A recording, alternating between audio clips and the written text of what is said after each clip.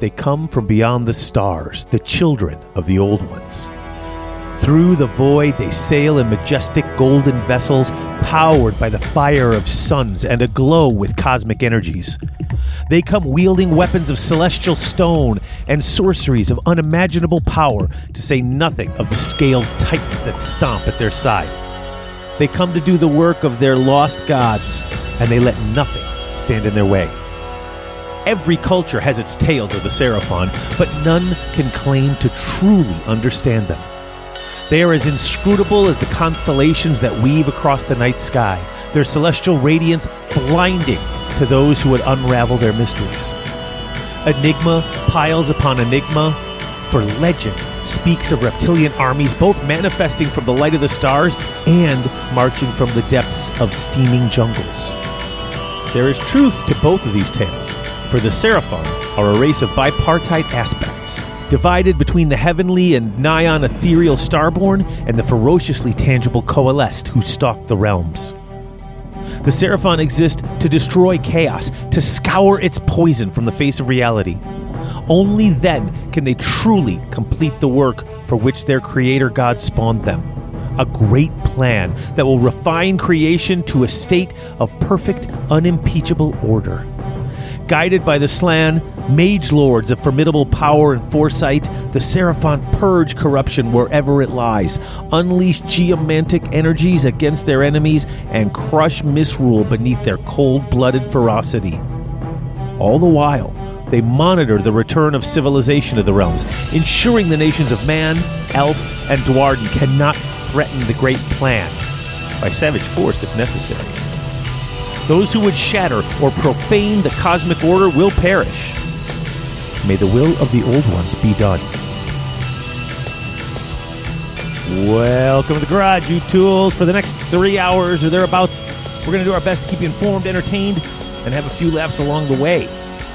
Bringing you Starborn, Coalesced, and all sorts of cold-blooded goodness. I'm Dave Witek, and with me, right after the first break, joining me will be Chris Walker.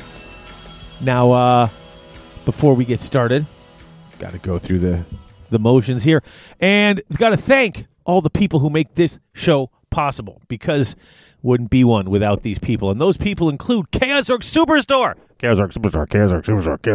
Six Squared Studios, and of course Grognard Games in both Roselle and Batavia, Illinois, where there's always something happening at Grognard's. That's right. And our Patreon sponsors, that includes our associate producers, Jake C., James Brown, Old Man Yeti, and George Stradone, as well as our executive producer, Scotty Milne. Want to thank all those guys for being part of that almost 1% who make this show and all our shows possible. Now, I also want to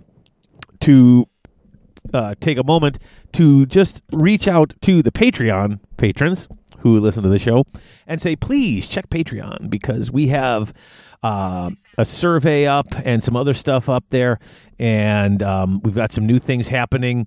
We've even gotten some Patreon hobby nights in the past week or two, and we will be doing several more of those over the summer.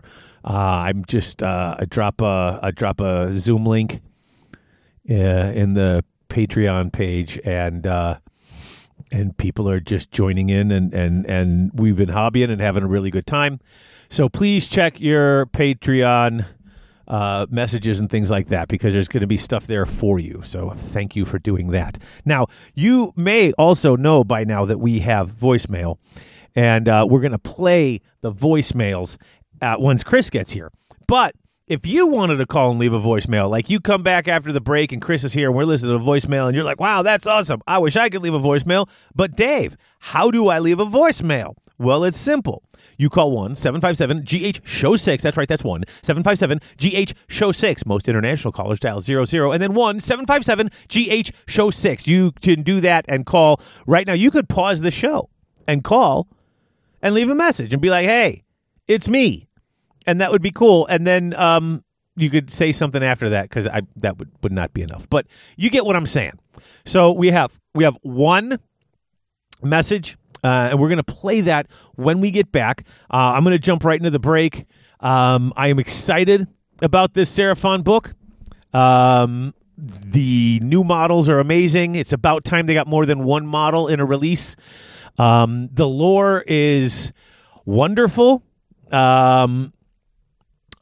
They took a lot of things that they tried when they started, and it's finally, 5 years later, seems to take some really serious, well put together shape here. It makes sense. It's interesting, and I really like it. So when we come back, that's what we're going to do, and I will talk to you guys shortly. This is Brian Blessed, and you're listening to Garage Hammer. Jaguar. And we're back, and Chris is here. Chris! Hey, hello. Crips! All right, What's Chris up? is here. And, Chris, I did all the intro-y stuff, but we got a voicemail. Sweet. So I'm going to play the voicemail. This is Sean from Raleigh, North Carolina. Just one moment here. Yeah. And here we go. Hey, Garage Hammer Geeks. This is Sean. I am calling from south of Raleigh, North Carolina. I was calling just to say, keep up the good work, guys. I really appreciate everything you do and for keeping me up to date with the Age of Sigmar scene. I don't really play a whole lot lately ever since my gaming group fell apart about 12 to 15 months ago. I've been playing a lot of Lord of the Rings lately, so I'm still into wargaming, but I don't play a lot of Age of Sigmar. So the work you guys do on keeping me up to date on the books and the meta and the lore has been really great. So I just wanted to say I really appreciate it. But thanks, guys. All right. All right. You too could have your voicemail read on air. Yeah. Anybody, you just call and leave a voicemail. That's what we like. Leave a voicemail. Yeah, do it. Yep. All right. So, all right, we got that done. Seraphon. This book's great. Yeah, it's cool. This might be some of my favorite lore right now. Yeah, it's a seems like a pretty thick book too. Is it longer than? Well, it's 47 pages of lore right now, which is actually a bit longer than the last couple we've had. Yeah. But whoops. Digging it. But this one, it's really tying together all the stuff that started in the beginning that didn't quite make any sense. And they're like, of course it didn't make any sense. You're hearing the stories from the humans. Right. They don't know what the heck's going on. It's like, oh, okay. Yeah, they kind of go all in with the temple ships and the whole thing. It you know what the funniest part is, once the book kind of explains it, I'm like, oh wait, okay, I get it. That makes sense. I get that. I totally get it. And it's just crazy that it makes sense, but it does. It just it's like, okay, well that's how you got it set up. I mean, I got it. It works. I'm not going to complain. It's much better than they're literally just always star creatures. That was so weird. Yeah, that was weird. The Slan dream them up. Well, they do mention that in here. It's like some people thought that the Slan dreamed up their warriors. Like, that's not really true. But well, no, it kind of is though. But I mean, it kind of is. Like, that's part of it. It's like, yeah, that's basically what happens, but not exactly. It's like, all right. So let's get into it though. It says every action taken by the Seraphon is filled with merciless purpose. They're an ancient race crafted eons ago by the mysterious cosmic beings known as the Old Ones to help bring the universe in line with their great plan. That's always been the thing with the Slan, right? They always got this great plan. Yeah, they've always got the great plan, and it's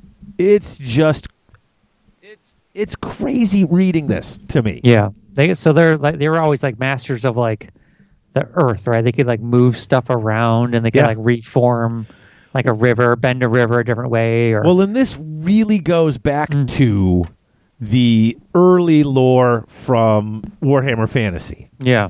The old ones, not the great old ones, that's Cthulhu. These are just the other old ones. Yeah. Although they are reptilian, so at first when I saw that, I'm telling you, when I first started reading this and they were reptilian and they were talking about the old ones, I'm like, uh-oh.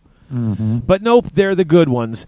So they created the world that was. They created it, and it had no creatures really on it until they created the Seraphon. Yeah. And the Seraphon were like their conduits. They would do a lot of the work and create things, and they created the Slan, who are the most magical of creatures in the Warhammer world. Right.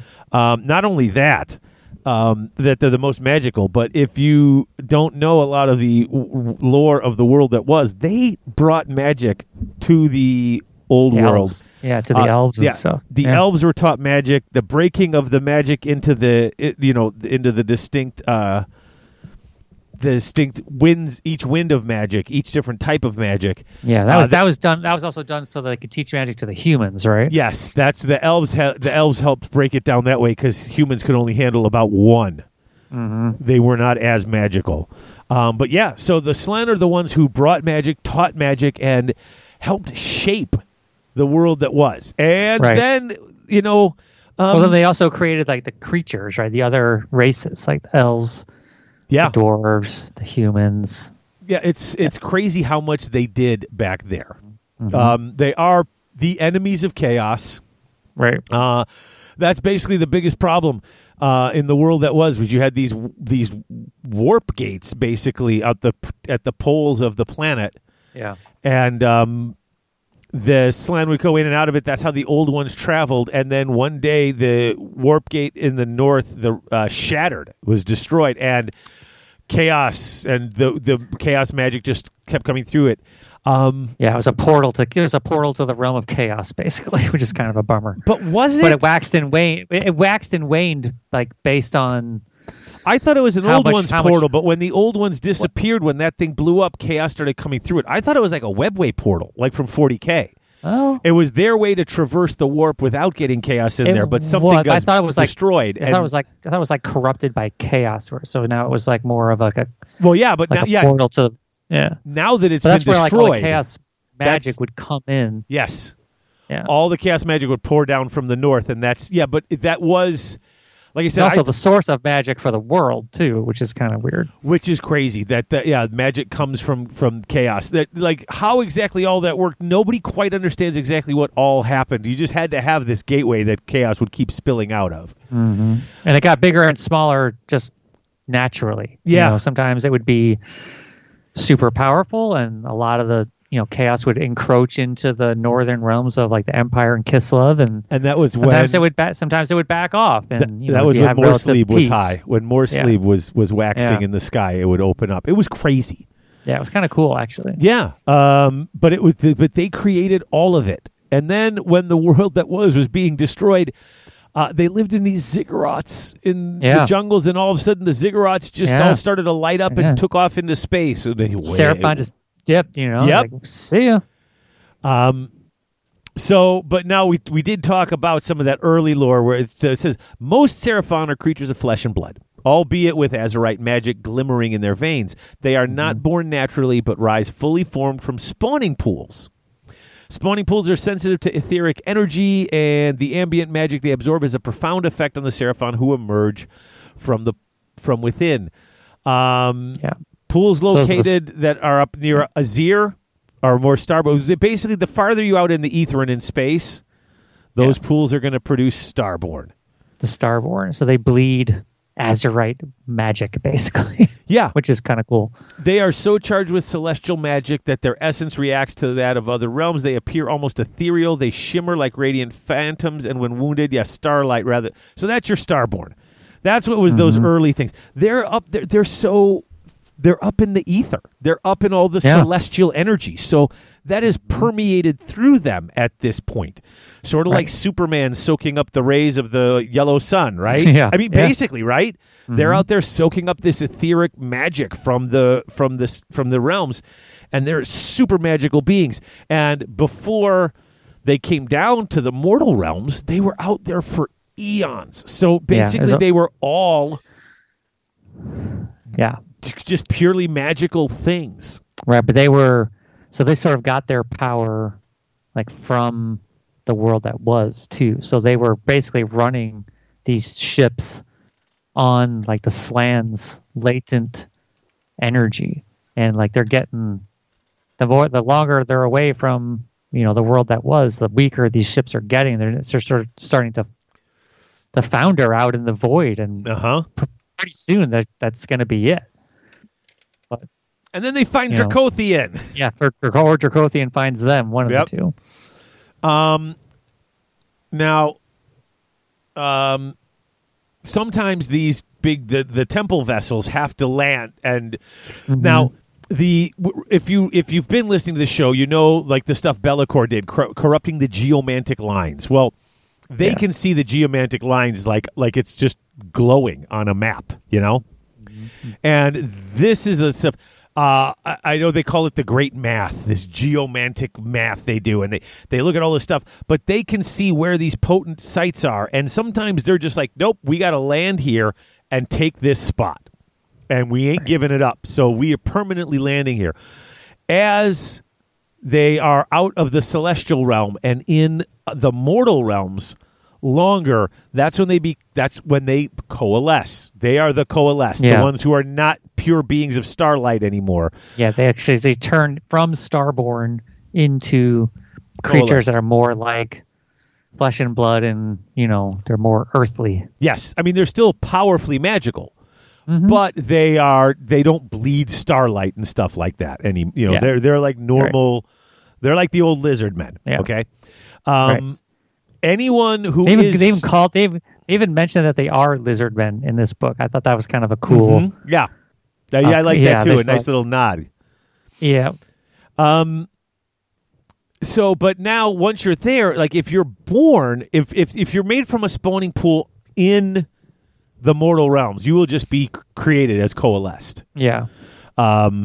Just because that's where they have been for so long.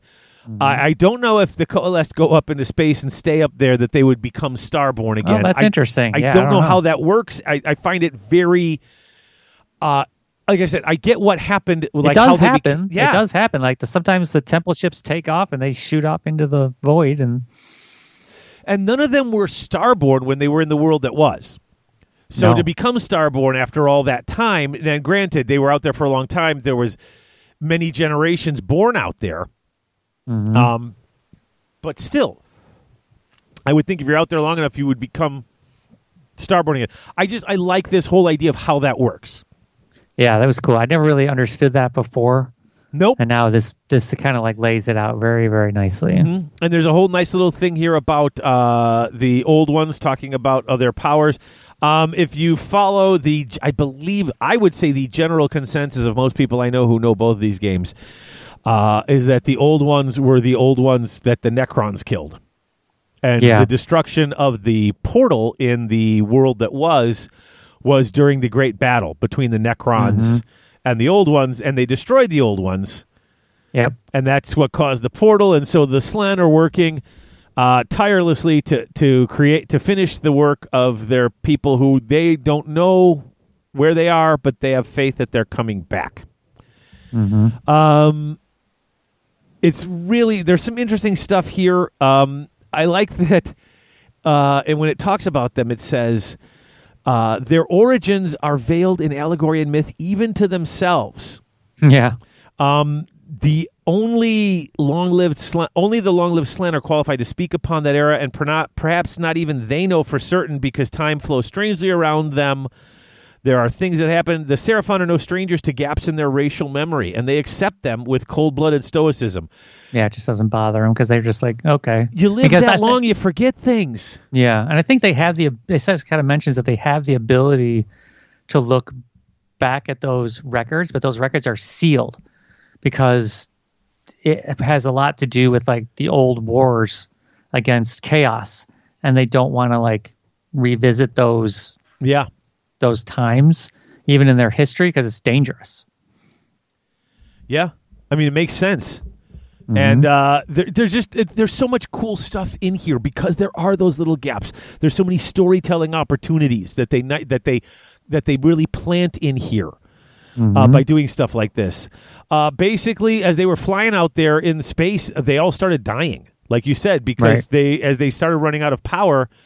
The only thing basically that survived were the Slann. And they were starting to run out of power, and that's when Dracothian finds them. Yeah. Well, it mentions they put their servants in arcane biostasis. Right. So kind of like cryogenically froze them. Right, so that they'd be around, so that they could revive them, because they couldn't let them go extinct. Right. And so the Slan are telepathic, as we know, and they forge a link with Dracothian, and they talk to him for a while. It's just, there's a really wonderful bit of story here. Yeah. Like he like they tell him about all the things that happened and how the chaos gods destroyed the world that was, and he cries, and they become friends, and it's all this wonderful thing. Yeah, and basically he leads them to the mortal realms. Yeah, and he takes them there, and that's now. I like this part here where it's like, okay, then we know the Slan came down. We don't know if any of and it says the lizard men survive in stasis. Yeah. Did any lizardmen survive in stasis? 'Cause I guess that's what they were called. Might as well call them that. That's what they used to be. Regaining consciousness. So, or did the Seraphon come out and it was the mix of all these other guys, just, the Slan redreaming them, like they used to call it, and the powers there? We don't know, because that they're not certain. Yeah. It was a long time ago.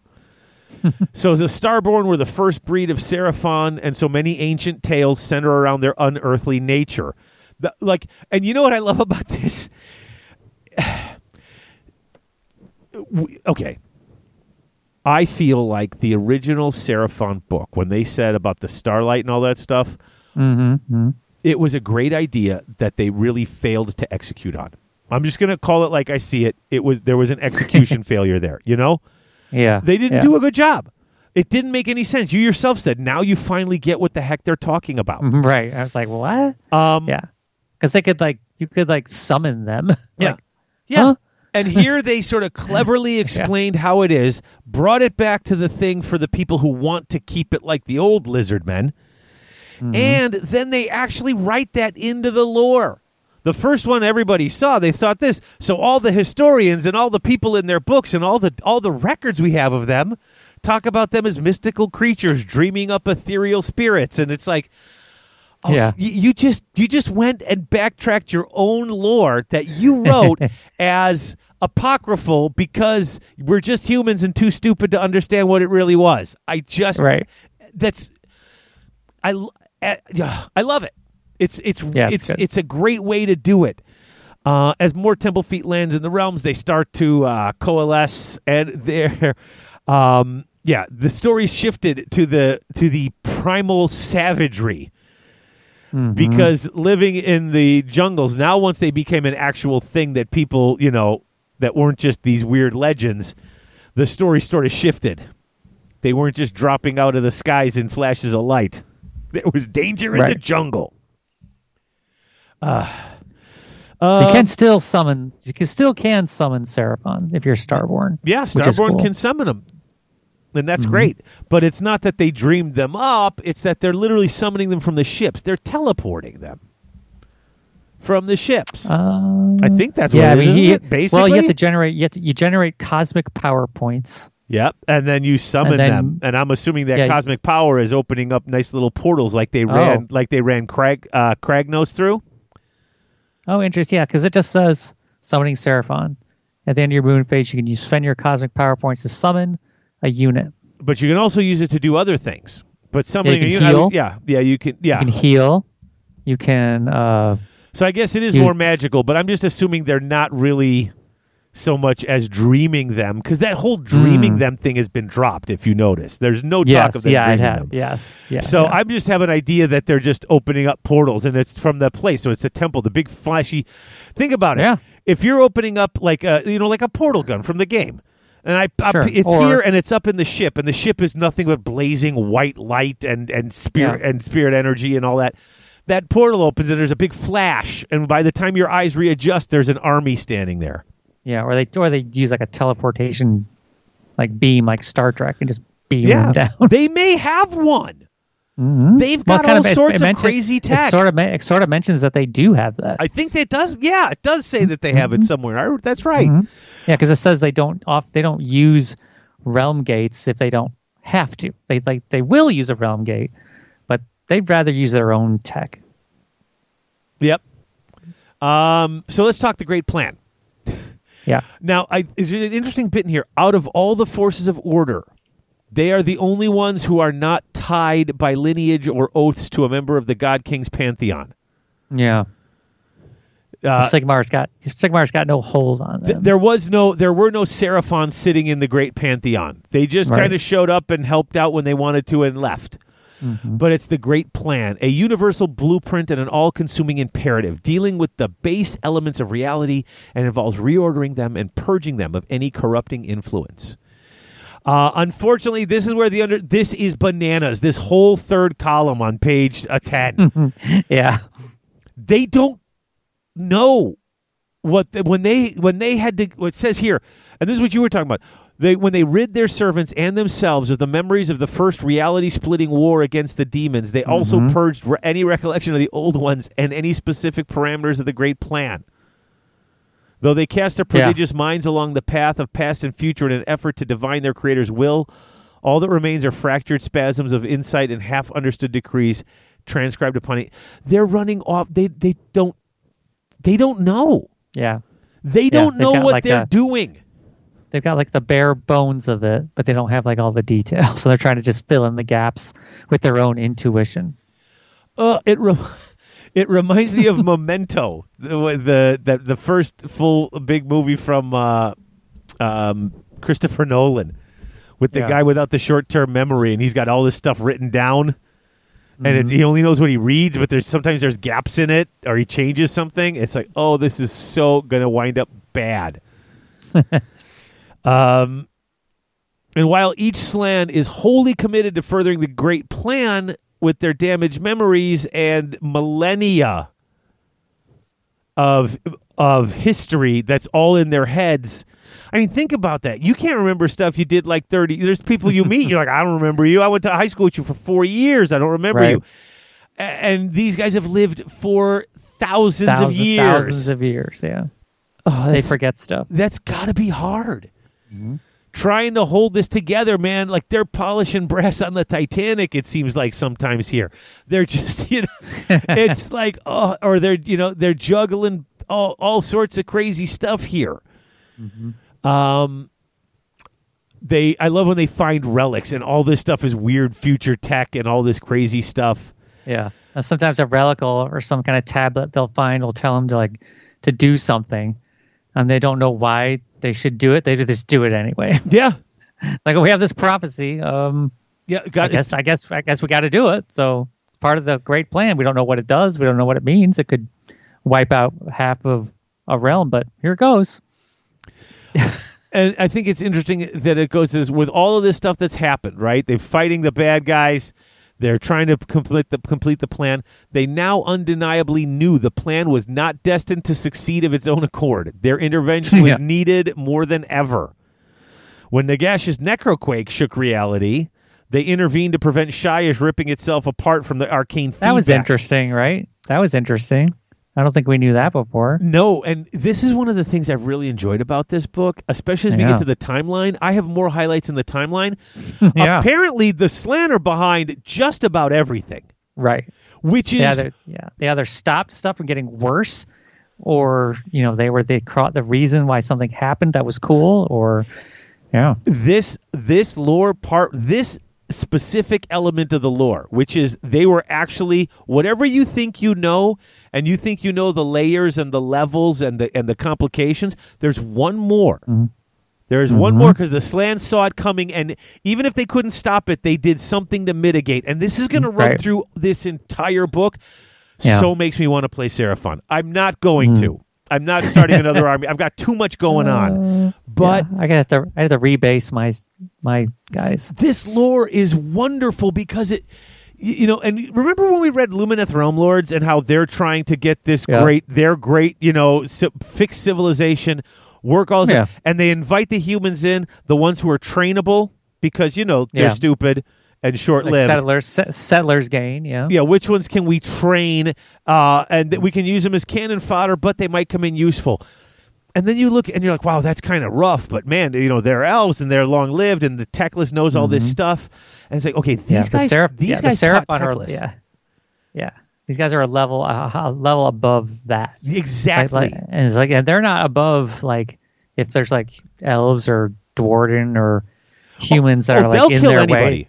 Yeah, they're not they're not above like wiping out some sort of settlement because it's in the wrong spot. That's one of the interesting things. They are, you know, what they actually kind of, it feels very Eldarish, like when you read the Eldar and how they'll just show up in a battle and help, or they'll show up in a weird place and wipe out someone that seemed completely peaceful. And it's just because that's part of the bigger plan. You don't see the plan. Yeah. But the elves do. And now you're looking, it's the Seraphon who are looking at the elves like they're playing children games. Right. And it's wonderful. Yeah.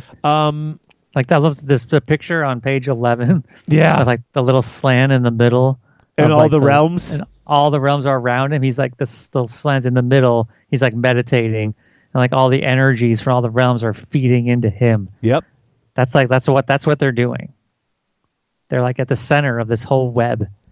And they're, making things happen, and they're changing little events here and there. And there are certain Slan who look at Sigmar and Teclis and Alariel very suspiciously because it says they are no doubt useful tools with which to dismantle the hegemony of chaos. But their ascension is spoken of in none of the Old One's prophecies, and if it wasn't spoken of in the Old One's prophecies, it is suspect. Yeah. And I think that's wonderful. Okay, so let's see. The Astro Matrix. Yeah. The Slan excel at controlling world-shaping energies. And this is the power that binds all the realms together, the Astro Matrix. It is the sum of creation, not just the ley lines, but the tilt of the rivers, the position of the mountains, the patterns of craters and canyons. All of this is preordained and is a part of this, and it all contributes to the energies and how they flow and what they do. And this is how the Seraphon can literally reshape the world as they see fit around them. Right. Because if there's like a river that's in the wrong spot or running the wrong direction, or a mountain that's not in the right area, they'll fix it. They'll say, nope, that mountain's got to be over there. Oh, I'm sorry, your settlement's in the way. And yep. Now, when the Age of Chaos started, the Seraphon's biggest concern isn't that they grabbed so much of the realms or how many people died, but that they tore holes in reality to come through. Yeah, and that weakened the whole plan and the whole web, and all of that energy was weakened by them ripping holes in it. So that's when they started to identify those nexus points, those geomantic, hotspots. I suppose it's like where like all the magical, veins of energy run together into like a path. They intersect with each other. Right. So these are these nexus points. So they want to put their temple city there to hold on to it, to keep it from, because even if even if the non-evil people took it, if the force of order take, a lot of times these big important nodes, they just see it as power. They don't understand what it's really for. So they have to come in there and they take these important spots, and a lot of times that's where they wind up being. They become coalesced, is once they're put down on a spot, permanent as a permanent stronghold. Yeah. Let's see what else. I thought it was kind of neat where they mentioned there's like some mortal realms like personalities or heroes that are part of the Astro Matrix. Yes. Isn't that neat? Like certain names such as Gardus, Vendence, Lyrior, and even Broad seem to resound within the Astro Matrix. Though their purpose is unclear. Yeah, those are people of great destiny that shine brightly among. And that, if you read the Silmarillion, that's Tolkien talked about that. Tolkien talked about that a lot, about the music of the Ainur and how you can almost see like the lives of people through the different it all worked through music and how music created everything. And then you'd have these long-lived elves with these long musical parts, and then these humans that were very short and bleeding, but every once in a while these important ones would stand up and their piece would be heard, and it would show up in these things, and everyone would see them and know that they were people of importance. That's cool. It reminded me a lot of that. I'm really simplifying it, so don't get mad at me if you've read it and you're like, that's not what it is. But I'm trying to put it there. Yeah. they use the Dawnbringer Crusades. Of course they do. And but that's the thing. They use everything. So they work with Sigmar guys. They're not killing them. At least they're not killing them. They'll send out if they know they've got to get there and they're not going to make it. Sometimes when you know these 1 in 10 that survive, right. It's so funny. I wonder if this 1 in 10 are the ones that the Seraphon are like, this one needs to make it. Because later, if you read the lore on like the skinks and stuff, a lot of them get sent out ahead and they go out and they clear that path. Like if there's something that's definitely going to stop a Dawnbringer Crusade that needs to make it, they clear the way for them. Yeah, they say they'll follow the trail of bodies to the site where the Crusade has to go to. Like, wow, okay. Yeah, I think that's those skinks. It's crazy how every part of this you read, you're like, oh, so the Dawnbringer Crusades that succeed seems to be this, because they can't claim every nexus. But if a Dawnbringer Crusade is going to the right, some of the smaller ones, if those guys get attacked, look, we can't be everywhere at once. But the important ones, we help them, and that's just. This is so nuts, right? Yeah, it's awesome. Only rarely do they fight alongside a settlement's garrison, but wise Dawners know trying to understand Seraphon is futile. Just take solace in the fact that they appear to be on the God King's side. Yeah. Now, some other stuff, they start talking about with Gur, with the things happening in Gur. Okay?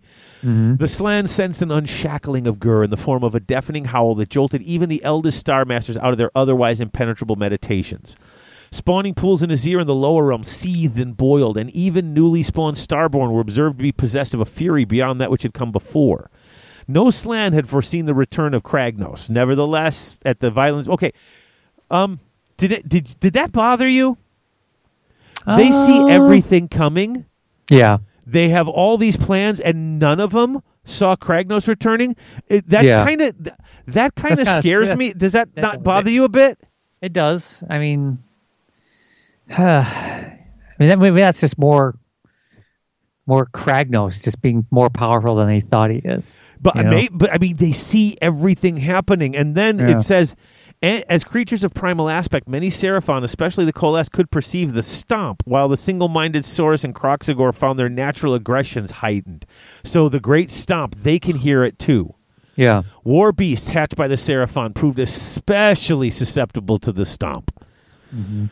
Magically altered jungles in which they dwelt were rendered more and more inhospitable.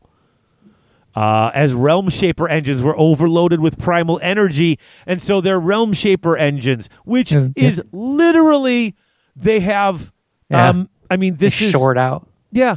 But Realm Shaper, what did we all call them in science fiction all the time? Terraforming. Terraforming engines? Terraforming engines. Yeah, they use these to change a desert into a jungle. Yeah.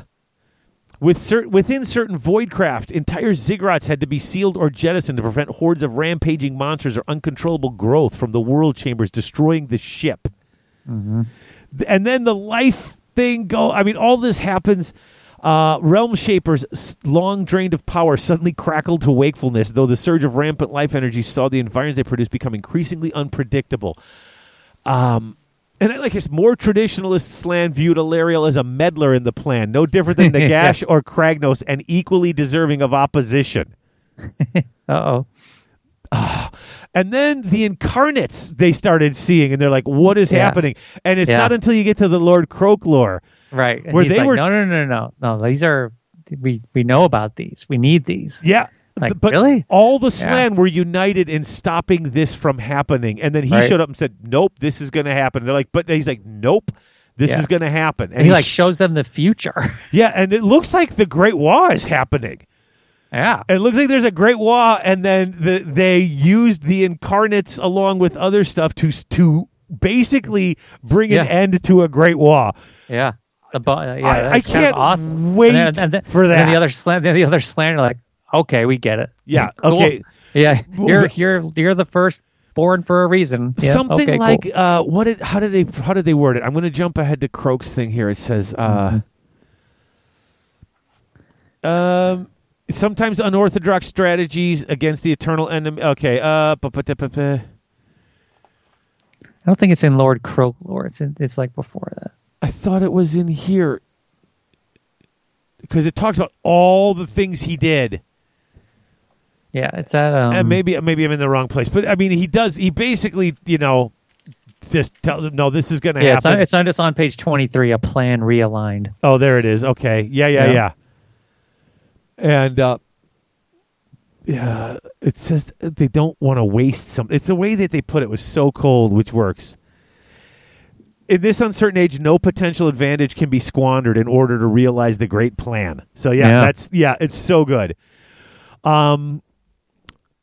So their temple cities is the next section, and that's where they'll land. That's where they land their temples, and they land the giant ziggurats. They build up these, and here's the thing: those ships in the void. Yeah, they talk about ships that have hundreds of ziggurats in it. Like I'm picturing giant transport ships like you see in the big sci-fi movies where 100 TIE fighters or 100, 100 other ships will come flying out. The ziggurats are what come flying out of these giant ships. They got a picture of one on page 18. That one is crazy looking. So cool. That's just enormous. And then when you see the thing that lands, it's always something really crazy and bizarre and gorgeous. Yeah.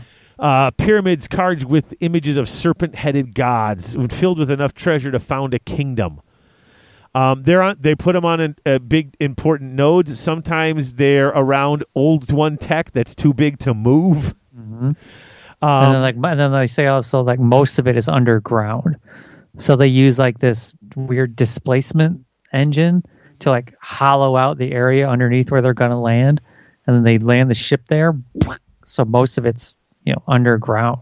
And the displaced rock is hurled into the cosmos, forming a shower of burning comets that heralds the temple city's foundation. That is so rad. Yeah, it's cool.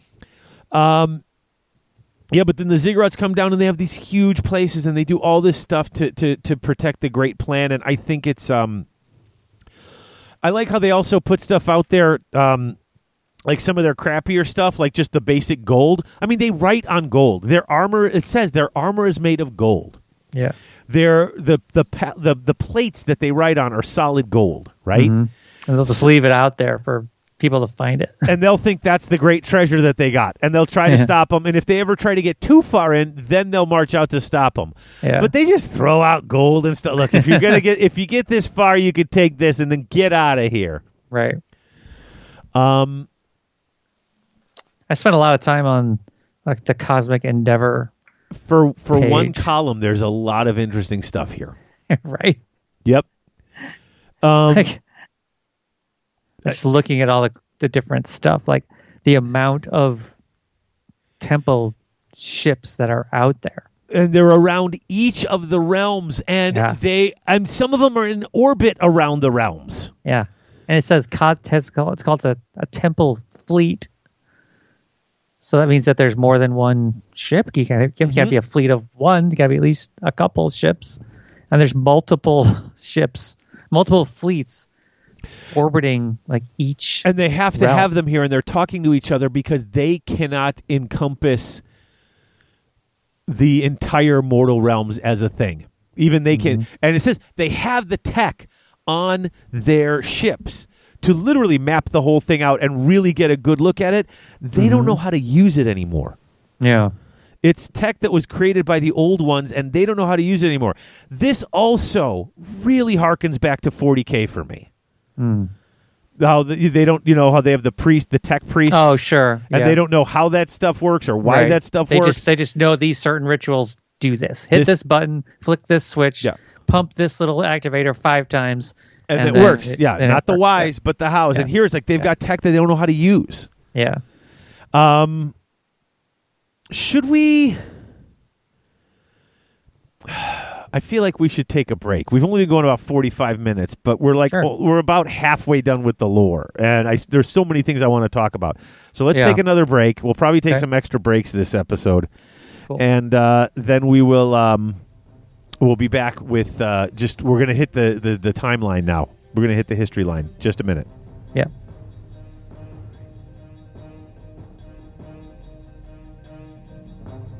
There's always something happening at Grognard's. That's right, friends. Grognard Games in Roselle, Illinois, the premier stop for your gaming needs in Northeast Illinois.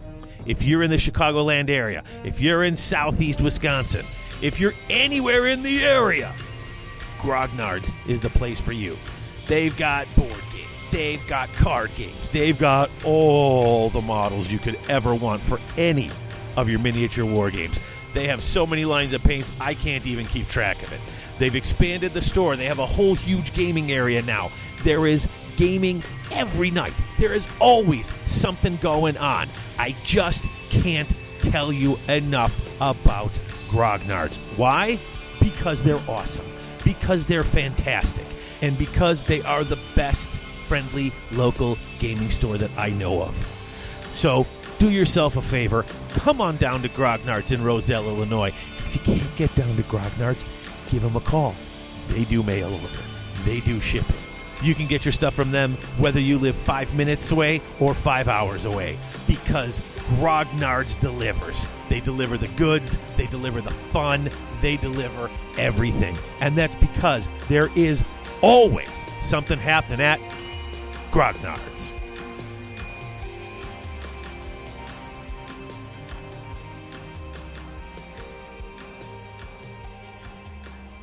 And we are back.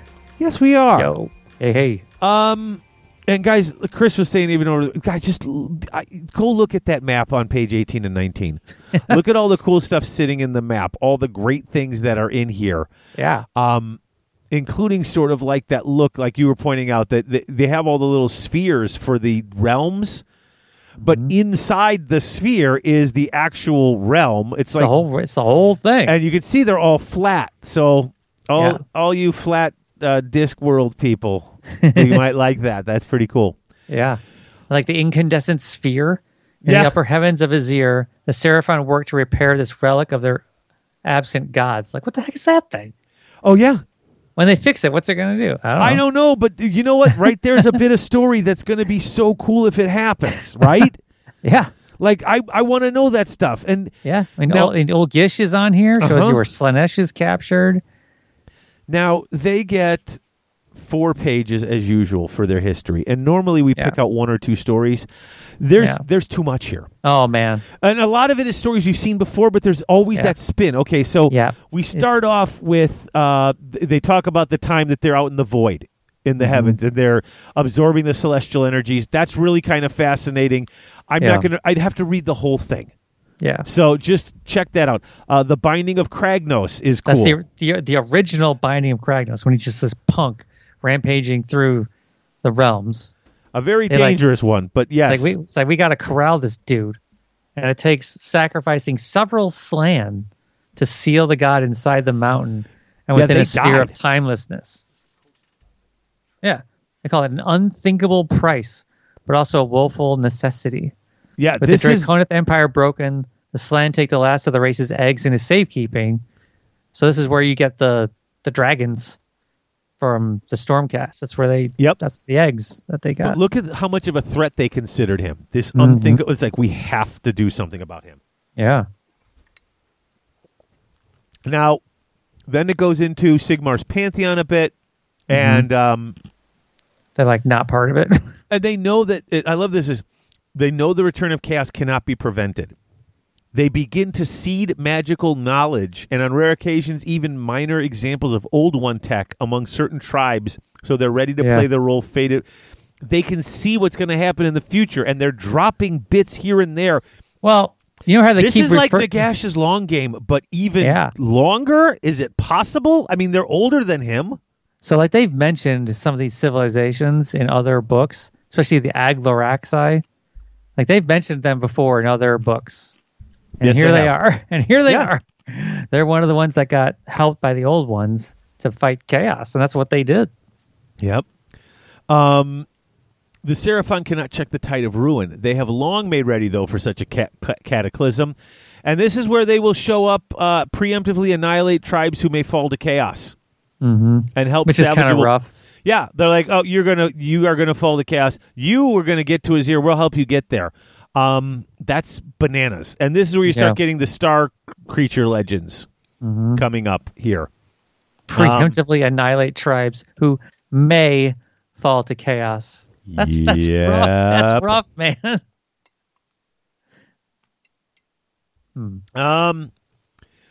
Endless enmity. This is so pragmatic and so impressive. Okay. Yeah.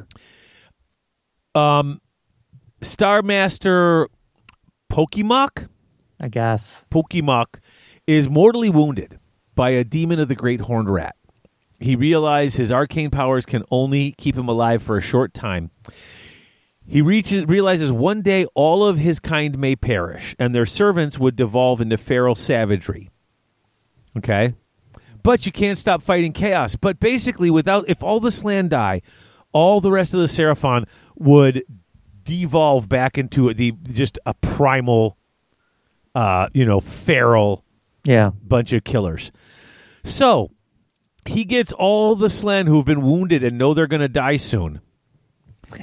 He names them a weird thing. He names them the Extinctionists. Yeah. And throws them into regions that are almost completely lost to chaos. Basically knowing that when I die, all of these things are going to be feral monsters. They're not going to be able to be led. They're not going to be able to plan. So if I basically just throw them right into the center of chaos, then when they go completely wild, they'll just start killing everything around them, and it's all chaos. So at least they'll die performing a good service. This is during the age of chaos this is happening. That is so cold. Mm-hmm. Listen, when I die, these guys are going to turn into monsters. Then we need to die in the middle of the worst fighting so that they can do the most possible damage. We are terminal, ergo we are invincible. I love it. Let's see what else. And basically, the Age of Sigmar happens. Yeah, and then so the Seraphon are like, sweet. So they decide to fight alongside the Stormcast. Sometimes, and sometimes not, though. I like how it talks about how they keep the demonic armies on Akshi's Orb Infernia locked in conflict and keeping Scarbrand's efforts. Keep him away from Alariel Soul Pod. Mm-hmm. So that whole first story with the Soul Pod. Yeah, we were in there keeping back the worst of the demons so that you guys could make it. Well, it's still Akshi's Orb Infernia. The Orb Infernia is Akshi's moon. Right. That was a staging ground, though, remember? Yeah. That was a huge thing going on up there. I mean, this is 5 years ago, and we're already forgetting because there's so much lore going in right now. Yeah. There is so much lore going on. Mm-hmm. All the people who are still on social media calling this age of, crapmar. And they threw 30 years of lore out the window. No, they tacked on to it. And the last 5 years, they've written so much. There's so much cool stuff here. It is. I'm starting to forget stuff that happened, and it's only been right. Yeah, to me, it's interesting that they kind of went away from the Warhammer world. It's just gone. Forget about it. They kind of backtracked a little bit. And they sort of say, no, that actually happened. And this is what's happening next now. Well, we knew it happened because the characters lived. Right. So it's like, that's that history, but it's so cool. That's a cool way to do it. Yeah, I feel like their original idea was just forget that stuff ever happened. And I'm like, no, maybe. Yeah, it is. But how are we going to bring all these characters from the old game if they're if it never happened? I don't know. It did happen, but that's cool. That's even cooler. Yeah. Let's see what else. So temple ships are landing and grabbing these important nodes, and they start pointing out how a lot of these. You also find out they will have these emissaries sometimes, and they'll have skinks in these little emissary places coming in, and they'll work with the humans, and they can actually speak. Yeah, they can speak to them. So they can speak the language of the humans. Although the humans can't quite understand them as well because they are also adding in body language and stuff that they don't understand. Mm-hmm. But what's cool is they come down, now they're paying attention, and they're just watching what's going on. And then suddenly they were really friendly with this family, and all of a sudden the whole family is wiped out, and everybody's like, oh. I bet you those weird skinks. Then you start to find as they go in there that they had all sorts of little chaos shrines in their house and stuff like that. And because the skinks are just finding these people and just taking them out. Yeah, they're like little hit squads. Yeah. These are the Fangs of Sotek faction. They are literally... Yeah. And this is what's so cool about this is all the stories we keep hearing. Mm-hmm. And then it's like, but behind that, this other thing you would have failed, but they stepped in and they did this one thing, the little bit you needed so that you can complete your task. Yeah. And apparently the necroquake almost tore Shyish completely apart. Right? I was like, what? Yeah. It did. He inverted the magic and ripped a hole in it. Yeah. Which basically made a black hole, which is sucking stuff in and turning it to grave sand again, or grave powder. They have to rearrange everything around there to keep it. Nagash almost killed himself, basically.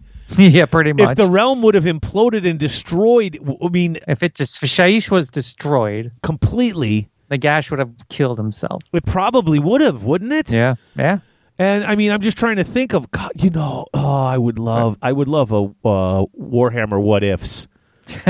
You know what I'm saying? Yeah. It's like, haha, you fools! I've destroyed you all. Oops. Yeah. And then the realm collapses in on itself, and Nagash obliterates his own body in essence, and. But so the death magic snuffs out several celestial bodies that we didn't hear about, and they can't stop it from doing that or halting the rise of the undead armies. In response, they declare the age of annihilation, and they send out twice as much stuff to fight in the realms. Lord Croak goes after one of the silver towers, and I love this. He sends his guys in. This is how good Lord Croak is at scrying the future. Yeah. He sends his dudes in, knowing his dudes will never get there in time to breach this guy's defenses. So the guy jumps the what's his name? What are the Gaunt Summoner guy? Gaunt Summoner, that's it. Mm-hmm. I always forget their name. So they know the Gaunt Summoner will flee. He'll jump into his silver tower. He teleports out of there. And so all he does is scry forward to find out where he appears, and he just waits there for him. Yeah. And then he pops out of nowhere, and Lord Croak, in the greatest of all of the temple ships, is right there, blasts him out. He falls and crashes into the wastes of Shaman. And then they go and just come in there and destroy the whole thing and just trash it.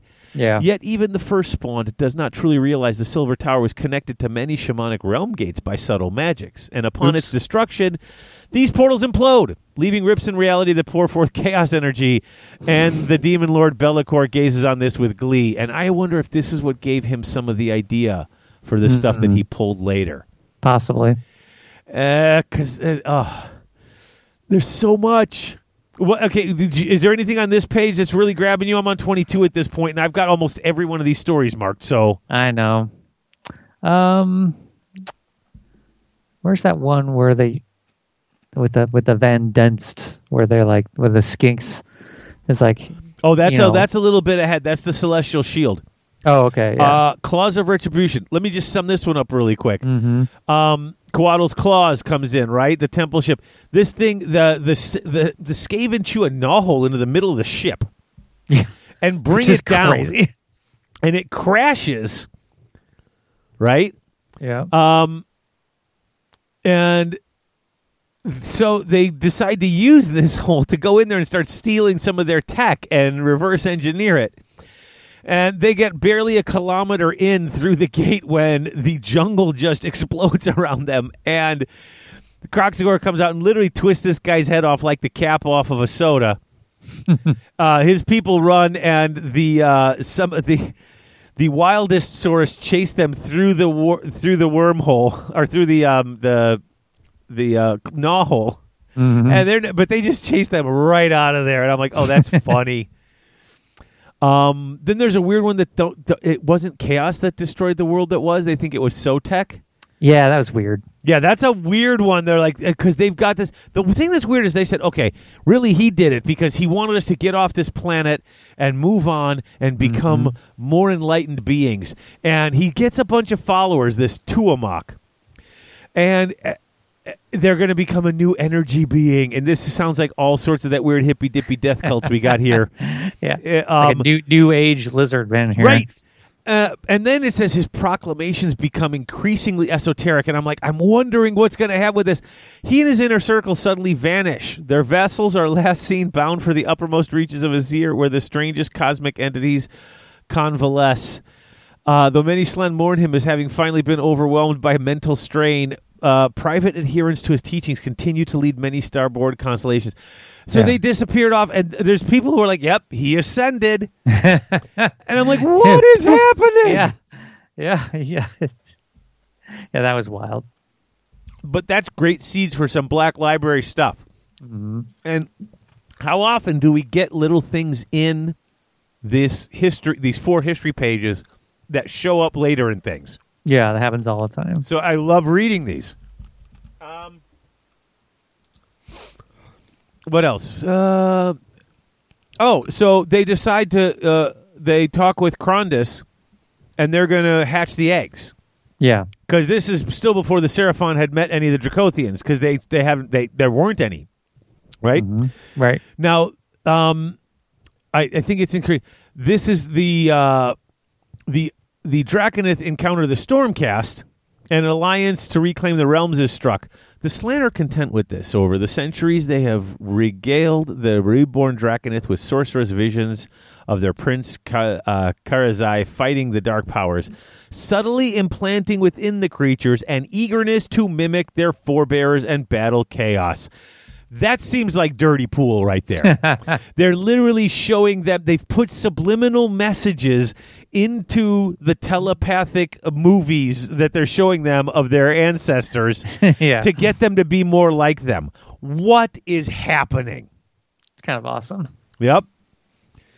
I like when Lord Relictor Ravenmane is brought up to the ships and actually gets access to the Star Chamber and helps the Slan. I think that story is also told in a different book.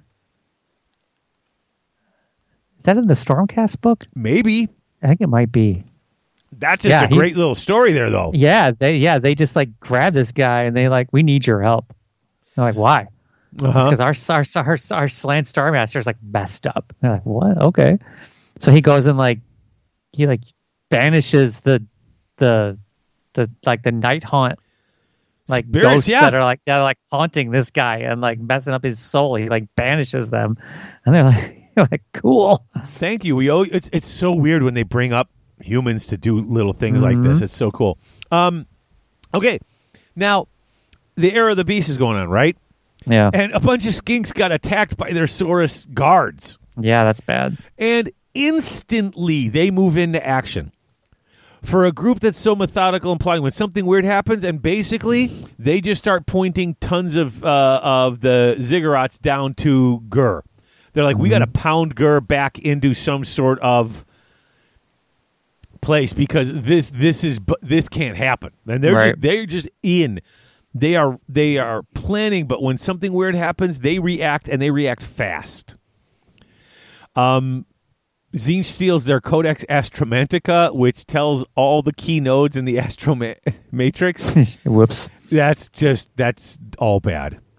Yeah, so this is where like the Warcry little story comes in with the Gnarlwood. So like the little skink guys that are like the models you get in that set. That's these guys. These are like the survivors of the Eye of Kotek because their Starmaster dies when they crashes. Speaking of which,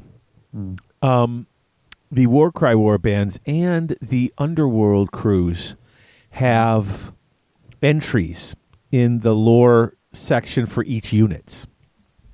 Mm-hmm. I didn't notice that they were doing this before. I didn't pay that much attention. I like that. Yeah. Because I've always kind of felt like they just kind of threw in some... those are Underworld's warbands. These are Warcry warbands. They don't act or work like regular AOS units. Mm-hmm. And I sort of feel like... I always kind of felt like they just kind of threw in rules so you could just play with your toys. Yeah.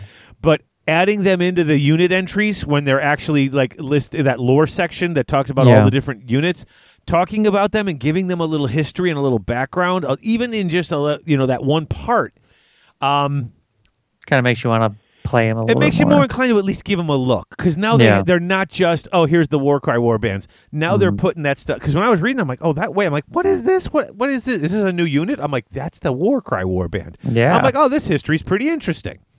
So I like that. I'm totally off track on that. We got to Celestial Shield with the Van Densts. Yeah. So they're like being attacked by like these vampires. They're like on this, they're like this investigation, and they kind of run into this vampire nest. And before the vampires can basically kill them, like the skinks like help them out and drive the vampires away. They get told by someone, the Nagash. Oh, they were Nagash said that one of these people here needs to be eliminated. And so that's the vampires go to do it, like you said. I love that after they help him though. It says that Doralia, the daughter, the daughter is stunned to be approached by Star Priest Hakto, a skink seer whom she encountered in the Excelsior embassy of the Serpentinus prior to the siege, which that was in one of the stories of them. Yeah, there was a story about them. So she Yep. met him. So now they get jumped by vampires. They're probably going to die. All of a sudden they're saved, and who saved them but this Star Priest? Which that's got to be frightening in and of itself. Yeah, Because they're giant lizards. They're kind of, they can be frightening. Plus, you just got jumped by vampires, and that's like these really enigmatic creatures that you rarely ever see. Now just saved you. and they're talking to you too. Yeah. And he tells her that the serpent god watches her with interest. And this is the most important line, though. He offers no such claim to her father, which irritates Galen to no end. Yeah, Is this going to become a storyline for them? Is I this don't- jealousy going to probably. foster into something that becomes ugly? Because I don't know about that, but you don't know where that story's going to go. I mean, but that's kind of... I'm just watching that going, yeah, that's a weird thing to throw in. Her dad's upset that they're not watching him. Like, wouldn't you be proud that they're watching your daughter? yeah, But he's not. So that's what I'm wondering. yeah, Starblight, this is where Bellicor does Yep. He's poisoned to the realm gates. the cursed skies, yeah. Coalesced constellations in these regions find their celestial scrying all but impossible. Yeah, so that's not good. Nope. So it affects the Seraphon, they're going to do something about it now. Yeah, it's the Starborn who suffer the most. Even the Slan struggle to summon their half-ethereal warriors through the tumult. So they once again, just like when the Saurus ate the skinks, they come in there, boom, right in there. You guys are looking for a solution. While you're looking for a solution, we are going to drop things in where we need and just go after and start working this. I think it's very interesting that they're doing this, how they work together so well with them. And then finally, you get the plan realigned. And it says, this is what we were talking about. Yeah, with the incarnates. They're going to wipe out the incarnates, and Croak says they must not be destroyed. And there's no prophecies that lead to this conclusion. So they're like, what are you talking about? He stuns them by revealing he and his ally Krondus have already endeavored to bind these entities without their knowledge. So the top guy is like, yeah, I've been working with the other top guy from the other group. And we've been doing this, and we haven't told any of you because we got to get this to work, and I can't be bothered with you guys. Right. He's so just like far above their intellect. He's Lord Croak. I mean, he's pretty much the only. He is literally the oldest being in existence at this point. But he's not even alive, right? He's a mummy. His spirit is tethered to his mummy. Spirit is tethered to his mummy. He's so powerful, which is how that works. I mean, that's like if you play like the role playing games, if there's Mummy as an expansion for Vampire the Masquerade, and that's what they are. It's literally when you kill a mummy, if the body is not 100% destroyed, eventually the spirit will find its way back because they're tethered. Yeah, and he's still dead, but his spirit's in there animating this body. Yeah, but that's just because his will is so great. He just won't let it happen. He's just, I can't die. I've got too much work to do. And they say there were only 5 generations of Slan born. Remember that when you could pick what generation your Slan was in the game? Yeah, it's like you could only go to the 3, right? 3rd, 4th, or 5th. Yeah. The first and second ones were too powerful. Well, it says the only first left is Croak, and there's less than 5. I don't know. Why would you say less than 5? There's only a couple numbers to pick from. Just tell me how many there are. But of the first 2 spawnings. Yeah, and so you could be third. And you was more expensive a unit, but they were more powerful magically if they were third than if they were 5th. Oh, yeah. That was cool. All right, so what do we got next? The old ones. And they talk about their 6 gods, and all of this is pretty cool. Yeah. So you got Sotek, who is the first among the gods. He's not really, they said he's not really a god, right? Unusually, he is not considered to be an old one. He is the incarnated soul of the Seraphon race. Yeah, that's cool. He's a young deity compared to some, but so many of his associated prophecies have come to pass that his primacy is now undeniable. So he is a god. Mm-hmm. Then there's Quetzal the Preserver. He is worshipped as a god of protection. Yeah, he was always like the warrior guy. Yep. His guys and his those spawned beneath his markings have denser muscle mass and jutting bony protrusions. Yeah, remember in the old book, in like the last 8th edition Warhammer book, right? You had to pick like which one of these factions you were in. That's right. And you got bonuses depending on the faction you were in. It was very simple. Oh man, that was in 8th edition, wasn't it? Yeah. They were laying down some precursor AOS stuff. Sure enough. Tepak the Seer is the ruler of mystical in all its forms, blind to everything but the whirls and eddies of arcane winds. Mm-hmm. A flying feathered breed of serpent. I'm just trying to see because they sometimes describe what some of them look like. Oh yeah, the coatl. Yeah. Is there a symbol? Yeah. The inscrutable ones own sacred spawnings, often sport clusters of iridescent proto-feathers and are marked by purple scales. Right. I like how they tell you what they look like, too. So if you want to be a devotee of one... Because none of this has anything to do with the rules. No. There are no rules for which god you worship. Mm-hmm. But if you like those guys, and it sounds cool, this is kind of what they look like if you want to paint them up that way. Yeah, like Sotek was always red. Right. Red. The Quetzal was yellow. Tepak was purple. Itzel, I think, was... he is father to all cold-blooded creatures, but especially the Saurus and the ferocious war mounts. He is the most bestial, identified with sharpened fangs and elaborate head crests. So they had all the head crests. Yeah. Those who bear the blessings of Itzel are able to communicate with the reptilian beast of the jungle and exude a faint scent that lulls them into a sense of deference. That's pretty cool. Mm-hmm. Chotek, the Invigorator. He's the Lord of the Sun, the bringer of the day, and the spirit of cosmic flame. He is a god of singular importance to the Seraphon. For as cold-blooded creatures, they rely on his fires to imbue them with energy and drive. Often marked by orange-hued scales, they excel in the manipulation of pyromantic energies and the rearing of the god's flame-belching spawn, the salamanders. Yeah, and Huanchi, the predator. The most secretive, known as he who stalks the unseen, but he sometimes takes the form of a panther. Or a panther-like hunter with a pelt of pure shadow. He is the rival to Chotek. His most infamous aspect is the Supreme Hunter. His primary temples are nestled deep within the shade forests of Ulgu. Oh. Yeah. I like Ulgu. I want Ulgu. Yeah, the chameleon skinks are like his main focus. Oh, yeah. What else? Even the where they talk about their how they organize for war is interesting. Hold on, I'm going to sneeze. I'm sorry, I had to sneeze. I apologize. Because they talk about the constellations and how they're formed into what they call these. You know, the scales of a constellation's members often take on the particular hue associated with it. Even after constellation has coalesced, new spawnings will be performed beneath heavenly configurations just as auspicious. So whichever one of these sort of constellations you work under, that's even when you come down here, if you're not up in the constellations, if you're coalesced, they still revere those times. Mm-hmm. They don't have a real set. I love that they don't have a set like way to organize their armies. There's just the Slan is always in charge. He's above them, but the Old Bloods are allowed to just lead the wars. You know, it's just like it's a pretty loose thing. It's more like a group, a family. You know, right?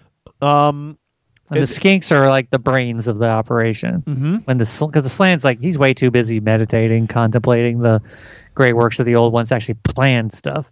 So it's the Skinks who divine the what the plaques say. They like read the text. They push all the buttons in the ships. They, make up all the, the plans and what they're going to do. And they're kind of like the, little workhorses of the race. It actually talks about them when you read about them, how they are like they keep track of stuff. Like they are they keep the accounting going and all of the administrative work going. Yeah, they're like the ambassadors to like the mortal realms.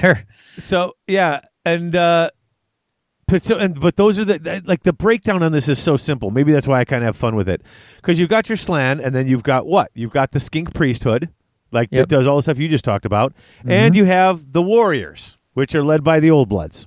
Yeah. And that's so when you get packs of Seraphon coming from the same spawning pool, that's a cohort.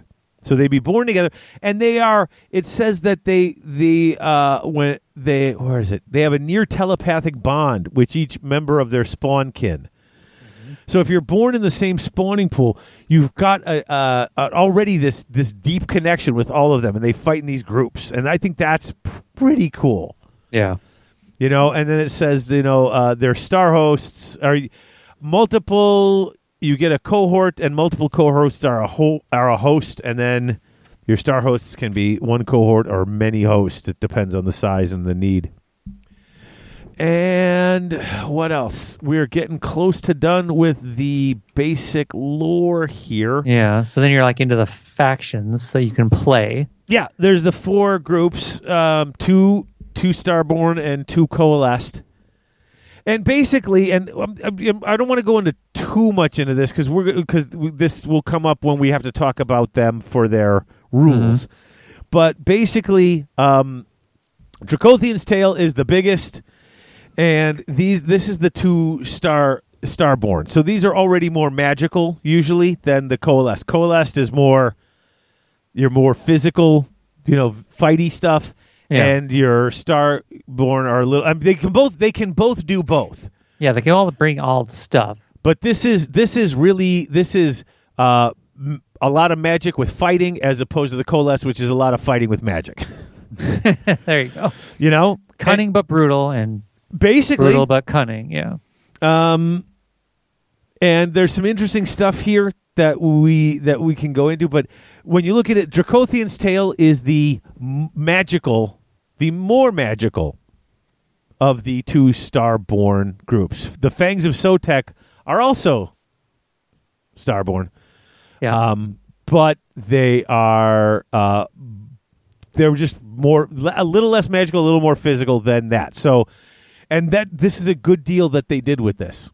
Okay, if you want to be Starborn, you got 2 choices. If you want to be Coalesced, you got 2 choices. Each one of them has a more magic-y and a more fighty one to choose from. So they're all similar in that way.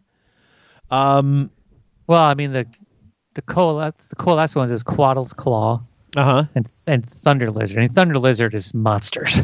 Yeah, so you dinosaurs. Quaddle's Claw, which is very dangerous, but they also still have they're the slightly more magical, more magic-y than the Thunder Lizards. Oh yeah.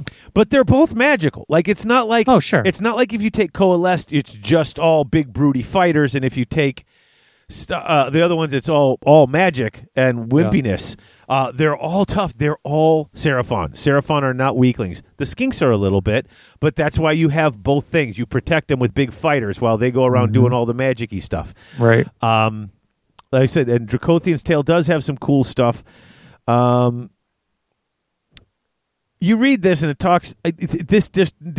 This makes me sad because some of this just never seems to come through on the playing on the game board, because it's like you talk about this. It's like they fully embrace the light of Azure. Their foresight is beyond countenance. Their ability to manipulate celestial energy unrivaled. Their mastery of physical laws almost divine. they work with Dracothian to do all this stuff. They can talk across distances, telepathically. Yeah. But then it says they also grant Dracothian's tale rare insight into the base elements of creation, right? And this has changed them profoundly. And I'm wondering how. Like, that's a weird thing to drop in there in the middle, right? Yeah. It's also very cool that because they're starborn, they're very, we said pragmatic, practical, and very emotionless. And it makes them much cooler and much scarier, though, in fight, because they come down there and they just come down and do their thing. There is nothing. It's like they're kind of dead-eyed almost doing it, right? Well, I guess they're cold-blooded lizards, It's yeah. like, and I like that when they get too far away, though, their forms have been known to jolt and flicker like flames crackling in a hearth. That's pretty cool. That goes back to that Starborn, that's the ethereal stuff. Yeah. That would have to be terrifying to see, though, to watch this monster coming up to you and it just starts flickering and flaming, and I was like, oh no, I don't even know what's happening at this point. Yeah. But if they hang out long enough in the mortal realms, they do coalesce, which is cool. Yes. I do like in the Fangs of Sotek, it says talking about how they are also ones who will go and make people. They will disappear you. Oh yeah, right. Rituals carried out in the depths of emissaries of the serpent god slithering through the bowels of civilization, and corpses dumped in waterways, later discovered bearing chaos corruption and marked with fang-toothed brands. And the skinks say it's the daughters of Cain, and the daughters of Cain say it's the skinks, and nobody could prove anything.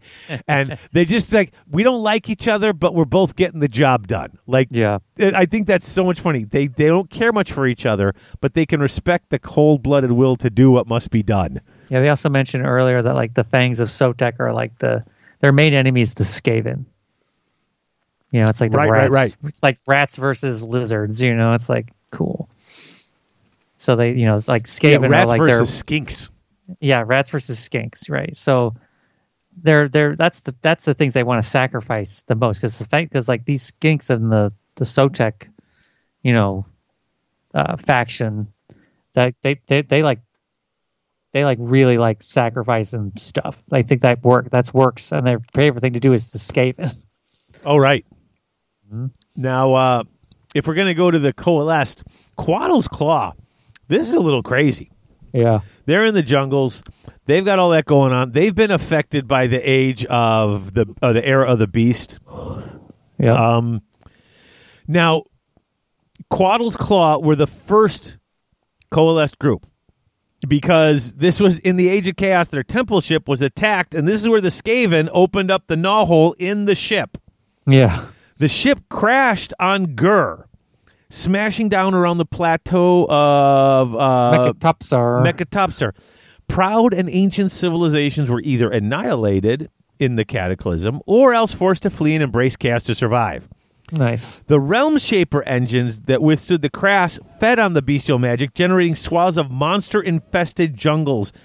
And worst of all, Lord Quex was caught in a Skaven plague, and with the slant on his deathbed and the skinks thrown into a panic, the albino-scaled Old Blood Gar and his fellow Saurus were forced to take control, and they responded by preparing for war. Yeah, what else are they going to do? That's all they know. That's all they know. Yeah, and that's when the Agrodon eggs start to hatch, which haven't forever. Now, Agrodons are new models, right? Yeah. So this is a new thing. This is where the Agrodons start to hatch. They haven't gotten them to hatch before, but now the magic here is making it happen. Now, there's some really weird thing that it talks about here. That now with the fight accelerating, their spawning pools are working overtime, right? Yeah. And it says, as hundreds of Saurus and Kroxigor thrash into life, their brutally accelerated genesis, fueled by clashing energies of Gur and Azir, scars their minds with pain. And only their warlords can corral these feral creatures. Even revered priests cannot approach safely. This seems dangerous and not like a good thing, doesn't it? Yeah, it seems like these are just wild. Seraphon. Yeah. I mean, it says here, in the era of the beast, Mekatopsar is more of a primordial nightmare than ever. Lord Croak has decreed that they must be brought back into contact with the wider Seraphon race, and they are trying to bring them in because they're getting out there. And it's like, you guys need to you need to, because that's crazy. Yeah.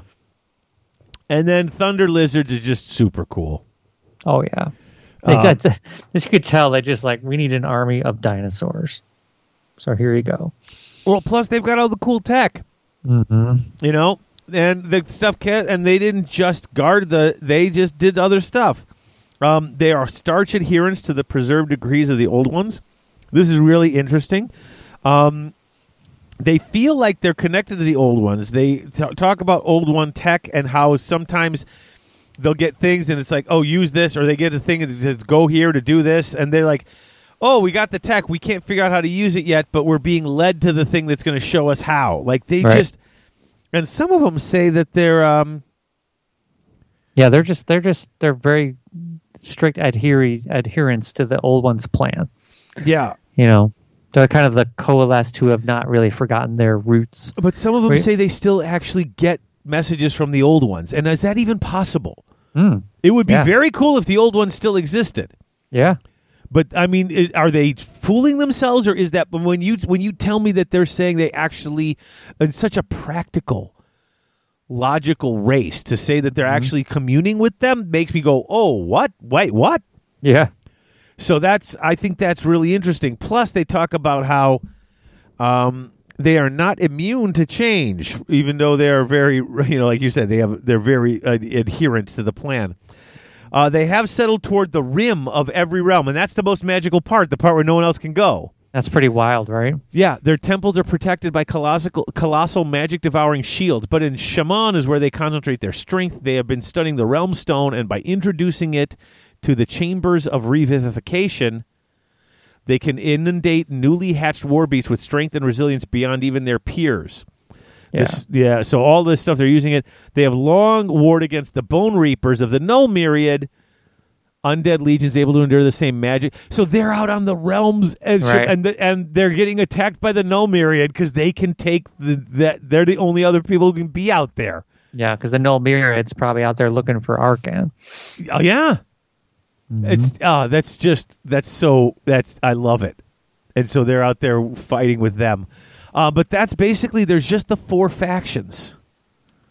And then we get into some of the lore for the individual units. Mm-hmm. The Slan Star Masters, the lore is just wonderful. Yeah. It does not. If you read all that second paragraph, it's very long. It talks about all the things they can do with but a thought and a flick of their finger, and that does not translate onto the table. No, it does not. Like, they are strong and they have a lot of magic and they are cool and they've got cool stuff. But when you talk about these guys, it's like, oh. Yeah. Each one of them is the greatest. It's like each one of them is as good, if not better, a magician than Techless. Yeah, that doesn't. And that just does not translate. No. Yeah, it's kind of like, the Space Marine lore doesn't match up to what they do on the battlefield. Honestly, what is it? 100 Space Marines could land on Earth, and unless we actually nuked them, they would take over. Right. That's just how that works, you might not even need 100, according to some of the stories. Yeah, right? Someone's like 50 would pacify a planet. It's like, wow. A whole demi company can take down an entire planet. Like, okay. Yep. The lore on Lord Croak is wonderful to read. It's super neat, yeah. But and this is where... it also talks about the 5 generations here, too. Yes. He is the last of the first... It says he may be the oldest soul in creation. Even the Sigmar's pantheon are children to him. So they existed before the elves existed, before any of these races existed. Yeah, they outdated them. So all of these people who have been around since all these ancient times, hundreds or thousands of years, and this guy's like, oh, please. Because that was cool when they talk about the other races' gods. It's like, oh, Sigmar and Ragnos and Teclis and Alariel and Nagash. They never mention Marathi as a god. No, in fact, they talk when they had to fight with her, the newly deified, but they don't look up to her about much of anything. Exactly. Nope. But you look through this, and it goes insane. First of all, it talks about how when they left the world that was, Croak disappeared and was gone like forever. They thought he was gone. And then this huge void battle against the 7-headed beast of Urson cluster.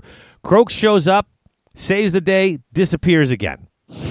And then he starts appearing once every couple of, decades or every few, shows up just, trying to help when help was really needed.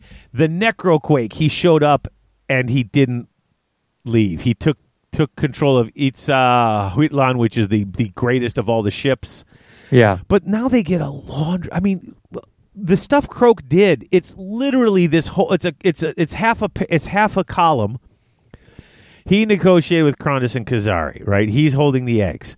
Mm-hmm. He masterminded the destruction of the Silver Towers. He granted Gardas Steel's soul foreknowledge of Bellacor's return.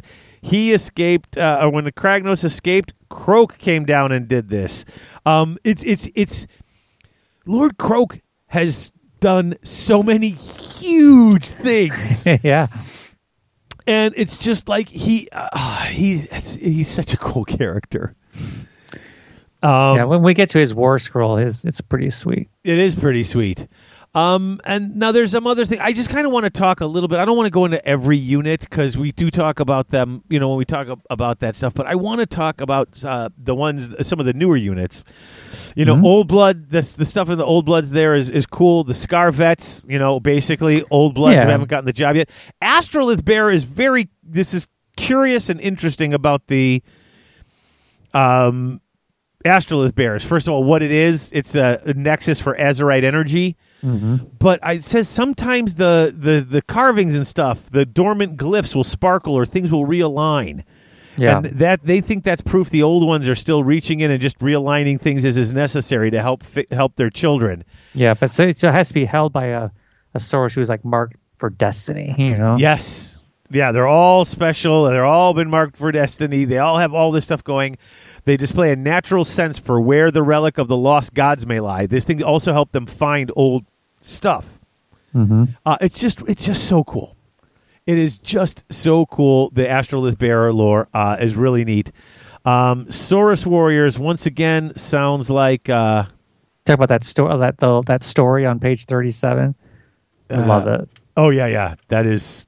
Yeah, I think I read part of that for one of the commercial breaks. So man, that's great. So good. It's so good. Then this kind of goes into like the basic troops, right? Source Warriors. Yeah. Source Guard are the guys who protect this land. Right? Yeah, and I like once again, and you got the Source Warriors. The Source Guard protect this land. Yeah, they're the elite. The Source Warriors are the regulars. But it says how they've got all this stuff, and adding the plates of golden armor, their designs copied fastidiously, if without understanding of the deeper functions, from ancient plaques inscribed by skink artificers. That sounds more like 40K stuff. Or they don't know how it works or why, but they know they got to have it. Yeah, just put this on. Put this armor on. Mm-hmm. But then we get the Agrodons, and let's talk about these things are pretty cool. Yeah, they're a new unit. Yeah. Agrodon Lancers come down on the enemy with like the wrath of the old ones. And I love it says, where the cavalry of the younger races seeks to break foes with a single glorious charge, these excel in both the moment of collision and the protracted melee. Yeah. They just like to eat stuff. Yeah, witnessing an Agrodon in the throes of battle frenzy is a terrifying sight. Agrodon eggs have long languished in the ziggurats, every attempt to hatch them a failure. When Gur unleashed its howl of cosmos-shaking rage, however, these eggs suddenly pulsed with life, and it was quickly discovered that even a freshly hatched Agrodon can eviscerate an incautious skink. Oh, man. The priesthood says Itzel, Lord of Cold-Blooded Beasts, was enraged by Kragnos' escape, for Droger slew many noble reptilians long ago. Itzel's divine anger was thus bound into the souls of the Agrodons. And then it's like, or maybe it's just Gur. Yeah, it's possible that it's just the heir of the beast. So these replace like the cold ones, right? Yeah, the lizard one guy, like the knights. Yeah, I think so. Used to ride the cold ones. Mm-hmm. Yeah. So through the grace of the god, these warriors emerge from spawning pools whenever a new. So this is interesting too. It takes a very special type of Saurus to ride an Agrodon, and whenever a new batch of eggs is hatched, the Saurus that come out of the spawning pools at the same time as the eggs hatching, if they're in the same spot, will come out basically at the same time. Marked as their riders. And I think that's really cool that they That's breed really them, neat. but this variant appears when necessary. I don't know if it's the Slan planning that or if it's the way the stars line up, but it just seems really cool that that's how that works. Yeah. And it just says these agrodons, I mean, it's, aggression, and they are really, really violent mounts, which I think is cool. Then they talk about the skinks. The skinks, yeah. So there's different classes of skinks. Star seers, star priests, oracles. Those are your leaders. Your Those star are the leaders. seers are the leader of the leaders. Those are the ones who will actually talk to the Slan. Yeah. The star priest, it says, when a rare and specific astral conjunction fills the skies, a spawning pool may produce only a single skink. This is a good thing, though, because they have very specific roles in the society. They are the ones who sit on the councils. They're the ones who oversee the Seraphon embassies that we talked about in the free cities. Because they can scry the future so well, they use that to help the warm bloods get ahead, and then they can start to manipulate things and get them to start doing things in accordance with the great plan. Not different than what the elves are doing. Right. And I think that's cool.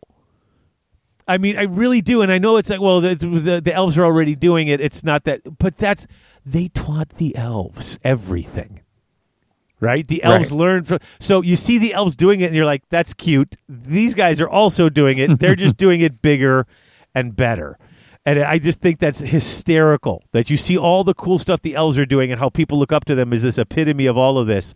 And then you've got these guys behind the curtain that people don't really know much about, but man, they are getting it done.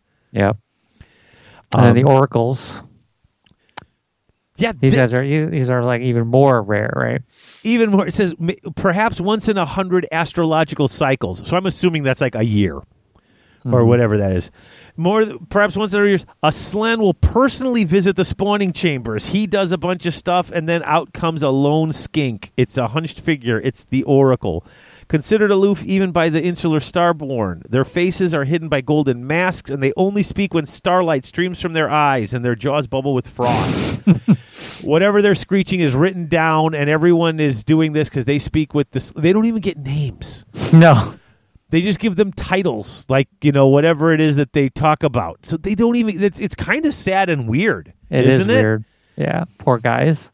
Yeah, other skink mages are sometimes seized by a Slan's will for the. Oh, they can go down and they can just run the things. As the Oracle can carry this divining rod into battle, and that becomes this conduit for that so he can control.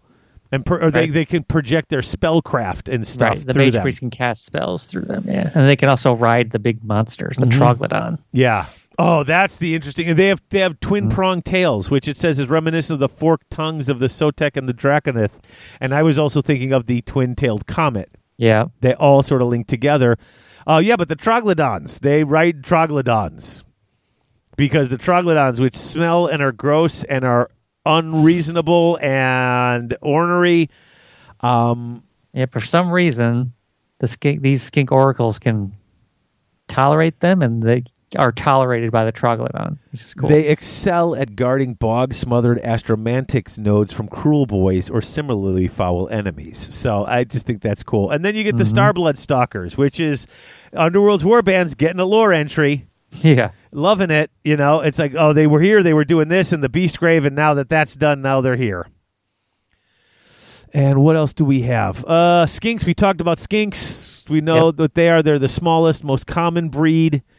They're the administrators, the scribes, the artisans. They're the smart ones. Yeah, they're the scouts. They're like the ones that, I don't know if they come up with the battle plans, but they come up with like the... They interpret what the Slan says. I mean, they do everything, yeah. Mm-hmm. They are the Seraphon with whom the warm bloods usually interact, for only they possess both the ability and inclination to learn the Azurite tongue. let's see, Raptidon Hunters. Are those new or are those not? Those are new. Those are new too. Okay. Yeah. So this is the Skink Riders. They ride the reptilian mounts. They possess an intellect roughly on par with the skinks who ride them. Yeah, which is crazy. Yeah. Attempts to hatch eggs purloined from their intricate, some might even say artistically crafted jungle nests have traditionally ended in failure. So they can't steal their eggs and try to hatch them and raise them. They have to just find them. Mm-hmm. And it took the era of the beast for Raptidon eggs to react to revivification technologies of the Seraphon. So it's another one that didn't come until the era of the beast.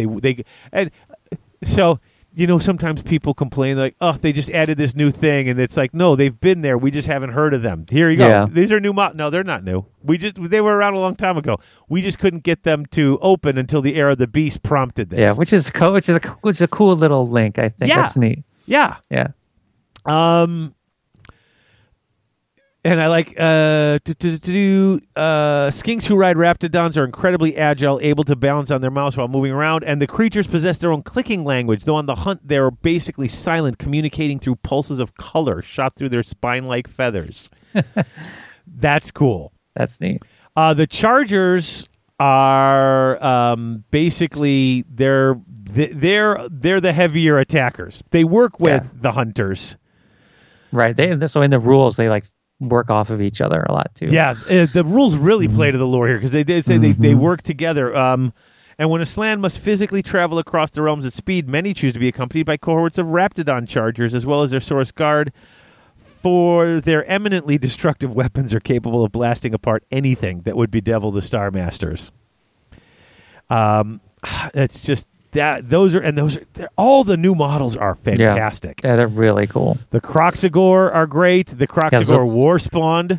So they have new models for those. Oh, so good. And they're massive. They're way bigger than the old Croxagore models. Oh yeah. They're way bigger. It says they can throttle a bullgore or crush an ogre's head between their jaws. Yeah. So they've got to be big. They're massive. And I love how the Croxador are their heavy lifters, like they're construction guys, like when they're building stuff. Yeah, when they're not fighting. That's what they used to say, right? Yeah, it says here that the War Spawned. Now, most Croxador can serve as muscular labor. The War Spawned exists purely for combat. Yeah. In fact, they were a very rare breed. Their purpose in the Great Plan unclear. But when Kragnos returned, they're like, okay, now we know what we need you to do. And Warspawn they're just crazy, brutal Croxagore. And that's great. And you can tell the difference between in the rules for these two units. They're different. I mean, oh yeah. Warspawn are even more single-minded than their kin. If left to their own devices, they will simply stand guard wherever they're positioned. There were stories about that. Mm-hmm. Slan came down and was in a coma, and they just stood around him and protected him until someone came and found him years later. It's the skinks that have to cleanse them, maintain their weapons, and bring them regular supplies of meat because they literally just focus on war. They don't do anything else. That's kind of crazy. Yeah, that's just insane. Because these are because some of these they're literally just lizards. They just have a lizard brain basically. You know what I mean? They're just right. Well, yeah, they don't think. They don't do anything. They just fight when they're told to. If they're not told to do anything, they just stand there. Yeah. All right, what else we got? We got Stegodons. We know about Stegodons and the engines of the gods we know about. The spawn of Chotek are the old salamanders, right? Yes. Yeah, but salamander models. And the Bastillodons we've had before. I think that's everything. Yeah. I think we covered it all. So the only things there's a couple things that are gone, like the Ripperdactyls are... Well, the Ripperdactyls are here. The Pterodon Riders are here. It's the other salamander unit, the guys that used to shoot the little razor spines. Remember that guy? Oh, yeah. So they don't have him anymore. Because and I know people were just using that as a spawn of Chotek instead because they were you can just use your old salamander model as your spawn of Chotek, no big deal. That's the lore. Yeah. And we need to take a break. We've been going for an hour and 30 already. Yeah. And so we're going to take a break and we're going to come back and we're going to talk rules. We got two distinct sections. Not as bad as last time. But you will have two very distinct, because we're going to have a whole set of rules for our Starborn and a completely different set of rules for our Coalesced. So we'll get to that when we get back. Sounds good.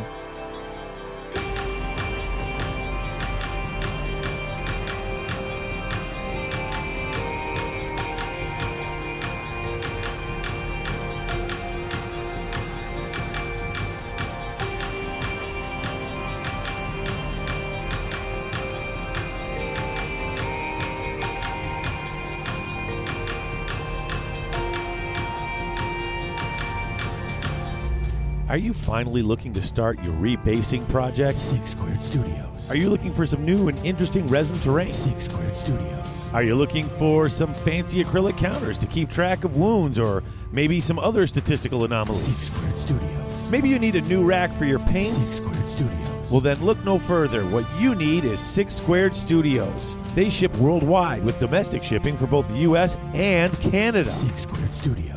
That's right, 6 Squared Studios. That's the number 6, squaredstudios.ca.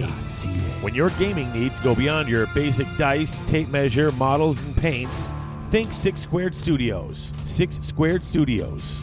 Now all your base are belong from them.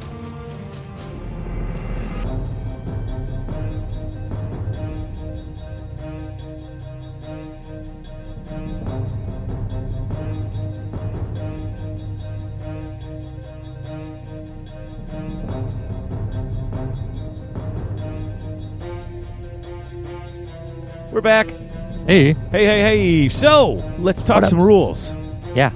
All right. So, now you can either be Starborn or you could be Coalesced. We've talked about this before, okay? So, do we want to talk about the allegiance abilities between the Starborn and the Coalesced, or do we want to talk about some units first and then talk about the things? I don't know which way would go better. I've been trying to figure this out. I was of the mind we would go through Starborn and then go through Coalesce and then hit the War Scrolls. Yeah, sometimes I feel like we're telling all these cool things you can do, and they're like, yeah, but I don't know what any of these. I don't know what the units are. So sometimes I feel. So let's just do it that way then. Okay, Starborn battle traits. If you're Starborn, you got to pick if you're Starborn or Coalesced, and then each of those has 2 sub-factions to pick from.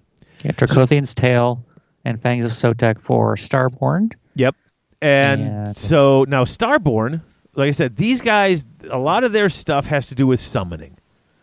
That's their big bonus. Because they're like half ethereal, half in real space. So now they do have 2 heroic actions. One allows your Slan to change spells that they know off the lore with another spell.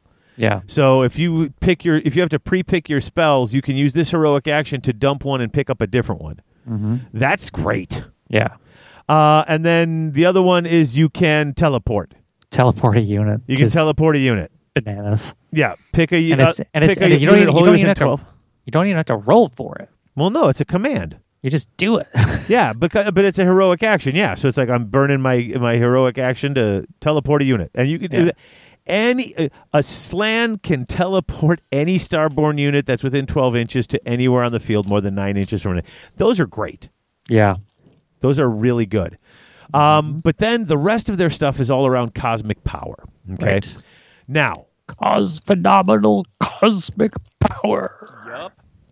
What are you working on? I keep hearing this crinkle. I thought you were eating, and I looked over, and it's like I hear crinkling. Oh. What are you working on? I think I was folding up some receipts. Sorry. Oh, okay. No, I thought you were working on a model. I'm like, no. Something. Okay. No.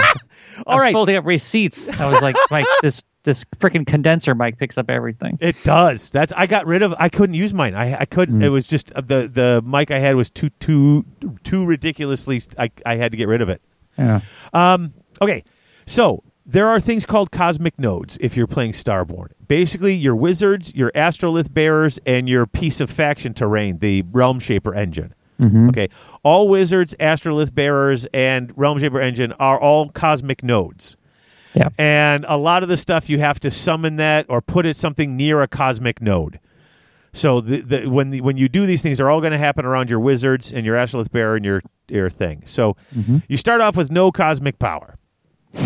You get at the start of your hero phase, you get one for every wizard and Astrolith Bearer in your on the battlefield. Yep. So in your hero phase, not every hero phase. Right, in your hero phase. So you get the points. Also, every time a wizard casts or a friendly wizard casts a spell, unbinds a spell, or dispels an endless spell, you get more cosmic power. So you got a bunch of wizards on the table, and you're casting a bunch of magic, and this is building up. So you're going to get a lot of these cosmic power points through the game. Yeah, I mean, I can't see you not casting a bunch of magic with this army. Like if you're playing this army, why wouldn't you? It's right. It's one of their big strong points. You're probably going to have 2 or 3 wizards, plus an Astrolith Bearer. Yeah, probably. So then you spend it in your hero phase. Okay. Now there's 3 levels of just spending on bonuses. Yeah, and then there's summoning. Right. So if I have 5 points, it says I can return D3 slain models for each friendly Starborn unit. And they can only have a wounds characteristic of 1 or 2, but wholly within 12 inches of any friendly node. So good. So if you're running just wizards with all your in all your little packs, you're going to put and it's only 1 or 2 wound models, so not your bigger models. Right. But I'm so going to you're put talking D3 Source back. Warriors, Skinks. Yeah. Source Guard, like those kind of guys. Yeah. But every unit within 12 inches of all your nodes gets to put it back for 5 points. D3 models. That's really good. For 10 points until the start of your next hero phase, they get their the guys who get the revivifying energies. Which where is that in the rules? The revivifying energies. So it's under the Astrolith Bearer rules. Oh, okay. So that's right. The Astrolith Bearer can give a unit a 6-up ward. Yep. If you spend 10 cosmic power points, friendly units that have that get a 5-up ward instead. Yeah. I still like the D3 slain models better. Then for 15 points, you can roll a dice for every... And okay, this one's so good. Roll a dice for each enemy unit within 12 inches of any friendly nodes. On a 2-up, that unit suffers a number of mortal wounds equal to the roll. So for 15 points, I got 3 or 4 wizards out there. I got an Astrolith Bear, and I got my Rune Shaper engine. And, half of your units are within range of these things. 15 points, every one of them on a 2-up is taking 2 to 6 mortal wounds. Yeah. That's great. It's not bad. Isn't it? Yeah, it's fantastic. And if you don't want to do that, at the end of your movement phase, you can summon 1 unit. More than 9 inches from enemy units, wholly within 12 inches of a node. They start at 8 points. For Skinks and Terra Wings, it goes up to 30 points. You could bring in an Engine of the Gods. Yeah. That's their special abilities. It's like, and so this encourages you, if you're going to be Starborn, to just take all the magic you can. Now let's talk about the stuff that you can summon, or you can heal. So you can heal with that spell. You can heal Source Warriors, Source Guard, Skinks. Interesting, you get Terra Wings, Hunters of Hawanchi, and I think it's kind of cool, the Raptidons. You can heal them too. Raptidon Hunters and Chargers you can put back up to 3 models. Yeah, and the Warriors. Yep. Oh, and the Starblood Stalkers. Yeah. Because they're their own unit. If you take the Underworld's unit. But Raptidon Chargers are 5 for 150. So bringing them back. Yeah. It's kind of a big deal. Yeah, I mean it's a big deal. Just D3 models from every unit within 12 inches. You're gonna be. That's just table. You have to give you a wizard, but every wizard within 12 inches is within 12 inches of each friendly Starborn unit with a wounds character of 2. It's wholly within 12 inches of different cosmic nodes. Every single one. Yes, every single one for 5 cosmic power. Yeah, it's awesome. It's absolutely bananas. It's amazing. Now their command traits are pretty good. They've got this. What's interesting? Starborn, they split up their powers between Slan and Skinks. Yeah, where it's Slan and Saurus. For the other one, right? because they got the old bloods and stuff like that. So for this, now the Slan have really great. I mean, depending on how you want to play, their command traits are pretty cool. Oh yeah. One, you can know 2 extra spells. One of them makes you ethereal. I like that one. One of them, you get 2 cosmic power points instead of 1 for your general doing stuff. Super good as well. And then there's Arcane Might. Mm-hmm. This general can control up to 3 predatory endless spells per hero phase. In addition, when this general casts a spell that summons an endless spell, the range of that spell is doubled. Right. But you still can only... One wizard can only cast 1 endless spell per turn. Right, but while it's out there, could you cast another one on the next turn? Yes. And also, doesn't it have that thing where you pick control of the end, like at the start of the battle round, certain spells like that aren't specific to that aren't bonded to a race or a person? Yeah, like if a spell goes wild because it is out of control, you could gain control of it. Yeah, so but having control of 3 endless spells, that's kind of crazy. It's kind of nuts. I think, but that getting the 2 cosmic power points, that's the gem.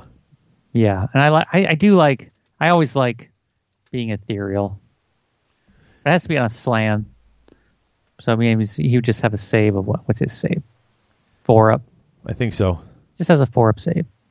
Because these guys, we'll get to that, but they have to just cast a spell to get a ward.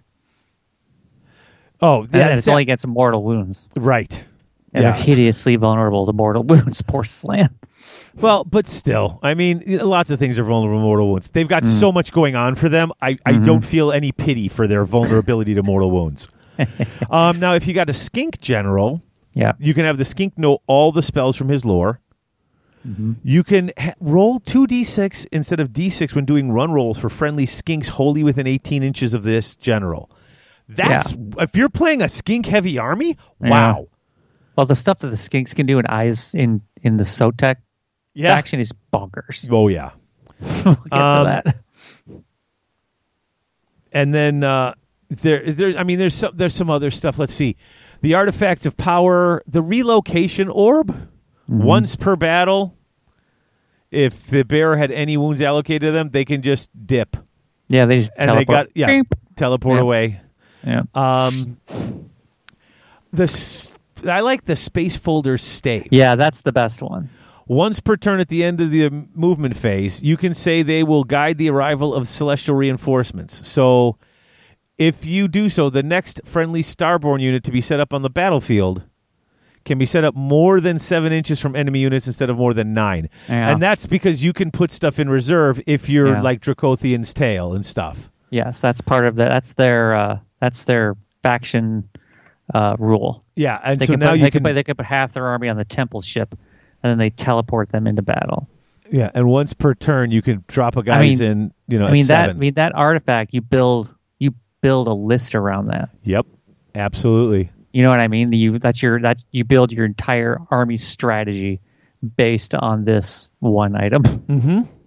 And then they got a bunch of ones per battle stuff. The skinks can take a couple of good ones. They've got one that at the start of each of your hero phases heal D3 wounds. Yeah. Add one to save rolls and one to damage for melee weapons if you charge. I mean, that's not bad. I mean, the healing one is especially good on the skink on the Stegodon. Yeah, absolutely. It's really good. Because he's a hero. Uh-huh. Right? Yeah. And I think Stegodon Chief, that's got a skink on it. Oh, I thought you meant the skink Oracle. No, the Stegodon Chief on the Stegodon, man. Healing that dude every turn for D3 wounds. Heck yeah. Oh, okay. Well, the thing is, the skink Oracle has regen, healing D3 wounds. Yeah. So if you also did that on him, then he's healing 2 D3 at the start of double down, right? Yeah. Yeah. All right. Now, we did mention already the constellations. Dracothian's Tail, you can keep half your army up in the temple ship, and you could, alpha strike them in.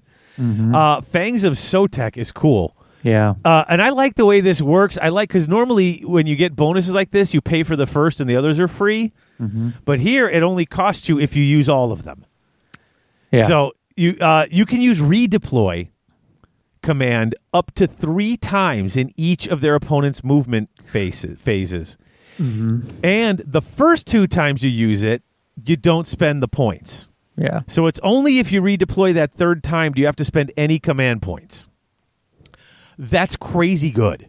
Yeah, it's good. And then that goes in, what we were just... You're constantly just redeploying then. Yeah. You are just constantly redeploying your units and totally rearranging and angling yourself for the best way to go. It's such a great thing. That kind of goes in conjunction with, the nimble war leader where you roll 2d6 for your runs. Yeah. So you're like running up, you're getting within, you're just clogging up the battlefield. They're moving up to you, and you just redeploy your whole and army. then you're redeploying stuff, and the great thing about it is, okay, so I'm going to redeploy these units, blah, blah, blah, blah, blah, and now I'm throwing screens in your way, and I'm moving other guys out of the way. That's just good.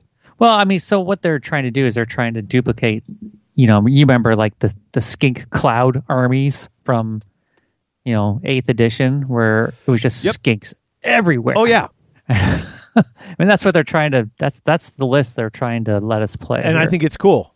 Yeah, I think it's really cool. Now the skinks only get 3 spells, whereas the slan get 5. Okay. Yeah. Okay. Just now to give it to you kind of quick, because we could talk about some of these, but I got the summations here real quick. Comet's Call. Cast on a 7. Pick D3 enemy units. D6 if the casting roll is 10 or better. All of them take D3 mortals. Yeah. Boom. D3 mortals to D3 up to D6 units. Not bad. No, good. That's good. -1 to Tepok's Beneficence. Cast on a 5, range of 18. Pick a friendly skink unit. -1 to wound rolls for attacks that target the unit. Attacks. Yeah, there's a ton of all this attacks. stuff in here. Yeah. There's a bunch of that. There's a bunch of -1 to wounds. There's a bunch of +1 to wounds for these guys. Yeah. There's so much of that in here. It's this army is so cool. So drain magic that's in both. Now I don't understand this. Okay. Was this FAQ'd by any chance? I don't think so. Could you look it up while I read this? Sure. Because it's been out for 2 weeks, right? Yeah. Okay.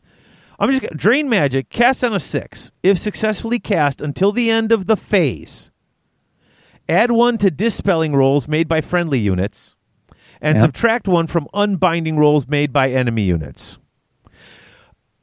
If I have to cast it in my hero phase, right? Because that's when I cast magic, right? Yeah. So I cast in my hero phase. Until the end of that phase, +1 to dispel rolls. What am I dispelling in my hero phase? I thought I was casting. You could be dispelling. I know. So, okay. Simply add 1 to dispelling rolls made by friendly units. And then subtract 1 from unbinding rolls from the enemy. -1 to the... I get that, but... Yeah, what? So you can dispel... Dispelling is against endless spells. Unbinding is against spells that are cast. Oh, so that's... So when it's a dispel roll is made against an endless spell. Okay, so I can cast this on a 6, and then until the end of the phase, if the other guys are trying to dispel endless spells, they get +1 to dispel them. Yep. Well, because slans have multiple dispels. Oh, no kidding. Yeah. Okay. But it's all friendly, and then -1 from unbinding. Which -1 from unbinding, I've seen this a couple times in the book too. Or like Croak gets +2 to cast. So all of those those cosmic power points are going to start adding up. Yep. There's no Seraphon FAQ yet. It's not out yet. Okay, so I that's where I got confused because I was like, what am I dispelling in the hero phase? But I rarely. I don't play often, and when I play, almost nobody I play with plays with endless spells. I never use them, and I know they're good. I just have never gotten the hang of it. Yeah. Let's see. Stellar Tempest, cast on an 8, 24-inch. Roll a number of dice equal to the number of models in the unit, and then 5 ups, they take mortal wounds. 24-inch range on that one, but cast of 8. But still, you're a horde of 20 or 30. Remember we were talking about zombies last time? We're going to take 40 zombies? 60 zombies, yeah. Or 60 zombies. Okay, so I roll 60 dice. Yeah, you just wipe out a third of them. Yeah, because it's on a 5 up, a third of them. What did I miss? The only one was Mystical Unforging. Yeah, it's super good as well. Cast on another 8, range of 12. Pick an enemy unit. Until the start of your next hero phase, the rend characteristic for that unit's weapons is dash. Yeah. Not -1, not -2. Yeah. It's dash. Freaking nothing. Yeah. How many things have we been talking about where guys are coming in with like two or three weapons, all with good, decent rend? And it's like, no. Boom. Yeah. That unit has no rend. That cripples certain units. Oh, yeah. Especially those smaller units, like 4 or 5 models that depend on that rend to get any wounds in. So I'm thinking like Chaos Chosen, especially something like that. Mm-hmm. Who don't? I mean, they have a mortal wound output as well, but I mean, they just rely on a butt ton of attacks at high rend. And if you're just turning that off, it's like, Yeah. I mean, that's the stuff the Slan can do. Yeah. You bring in your skinks. You can have this. There's a spell cast on a 7, 12-inch. Pick an enemy unit. Roll for every model in the unit. If you roll higher than their save, they take a mortal wound. That's Cosmic Crush. That was like the one where you would have the better your armor save that you would go into the swamp was the bog thing. Yeah. So basically, this is great against guys with really high armor. Right, like Chaos or Stormcast or like that kind of thing. Yeah. Because then half of the guys are on the table got 3-up armor, so all my 4-ups are doing mortal wounds. I'm rolling for every model in the unit, so that's good. Pick a unit. Cast on a Celestial Harmony.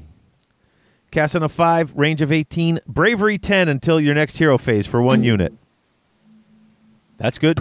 It's pretty good. Yeah, I mean it's not great, but if you're playing a lot of skinks, their bravery is not high. Yeah, it's like 5 or 6. Yeah. So, and then Speed of Huanchi. Yeah, this one's messed up. Cast on a 6, 18-inch range. Non-monster Croxagore or skink unit can just make a normal move. Yeah, and then you combine that with spatial translocation, and that's nasty. Where spatial translocation? That's the heroic action for your Slan. Oh. So the Slan uses his heroic action and teleports them. Teleports a giant unit of 6 Croxagore. Right within 9 inches. And then you use Speed of Wanchi on them. And then they move in the hero phase. Wholly within 18 inches of the caster, but you can do that. Yeah. Oh, that's so good. That's nasty, dude. They're just in your face. They're just coming right out of the sky and getting you. Now, that's all the Starborn rules. Imagine that. Turn 1. All that magic, all that jumping in your face, all that bonuses to the attacks and to the doing the mortal wounds. I don't want to get charged by 6 Croxagore on turn 1. On turn 1. But you know what? The more I read this, the more I kind of keep looking at Quaddle's Claw. Now, let's go to the Coalesced. Okay? Because that's what we've got. Now, you've got the redeploy. Now, if you can also drop them in. The dropping in from space. The thing I like about this is how do you want to play it? If you're a guy who likes, the Alpha Strike, Deep Striking armies. Yeah. If you like Deep Strike armies, take Dracothian's Tail. You want a skink horde and you want to redeploy and move all over the place? Be the other guys. Now, if you're going to be coalesced, and before we get into all their cool things, and they have none of that summoning stuff. This is actually much simpler. It's actually a page shorter because it doesn't have all that stuff. Right. Now, there's the Thunder Lizards, which you got to pick if you're Quaddle's Claw or Thunder Lizards, if you're coalesced. If you're Thunder Lizards, you can carry out 2 monstrous rampages with each friendly monster instead of 1. This is, if you're taking the monster mash, you're doing that. You can do 2 monstrous rampages. And with every monster. Every monster. It doesn't say you can't pick the same rampage twice. Can you? Because if you can Thunder Stomp and Thunder Stomp again, I think you have to pick different ones. That's still good if you want a monster mash. Now you don't want a monster mash. This is kind of the one I'm leaning toward. Okay. I liked the Fangs of Sotek, but Quaddle's Claw. +1 to wound for attacks made with melee weapons by Saurus and Kroxigor units that made a charge move. Now, granted, you have to charge and you got to keep charging and crushing. Yeah. But when I went to look, I said, okay, Saurus units, keyword Saurus. And I'm looking at this and I'm like, okay, how many is this? Oh, it's a lot. It's a lot. It's a real lot. And I'm going, okay, let's get past these silly skink things here. Skinks. The big one's the Agrodon Lancers. Yeah, see, that's what I was taught. That Man. and even the characters, like all the guys. So Saurus Warriors, Saurus Guard, Agrodon Lancers, the Scarvet. +1 to wound means you're wounding on 2s. Yeah, these guys are wounding on every 2s. Saurus. All the Saurus, which, once again, Scarvet on all of the different creatures. Yeah. The Kroxigors. No, they're not. They're not Saurus. Oh, but it's Saurus or Kroxigor. It works for both. Yeah. So the Kroxigor and the Warspawn counts for them. Saurus Old Bloods, Saurus Astrolith Bearer. All of those guys are wounding on 2s. Yeah. And even if you're playing something like when I like to play with my Cruel Boys, and I like, -1 to wound for things and stuff like that, you just have a +1 across the board. Yeah. So even if your opponent goes to -1, you're back to normal. Yeah. And it counts for their mounts, too. Yeah. It's just bananas. And I think that's, I mean, we'll get into it when we talk about the different units. But all these things hitting and wounding on 2s.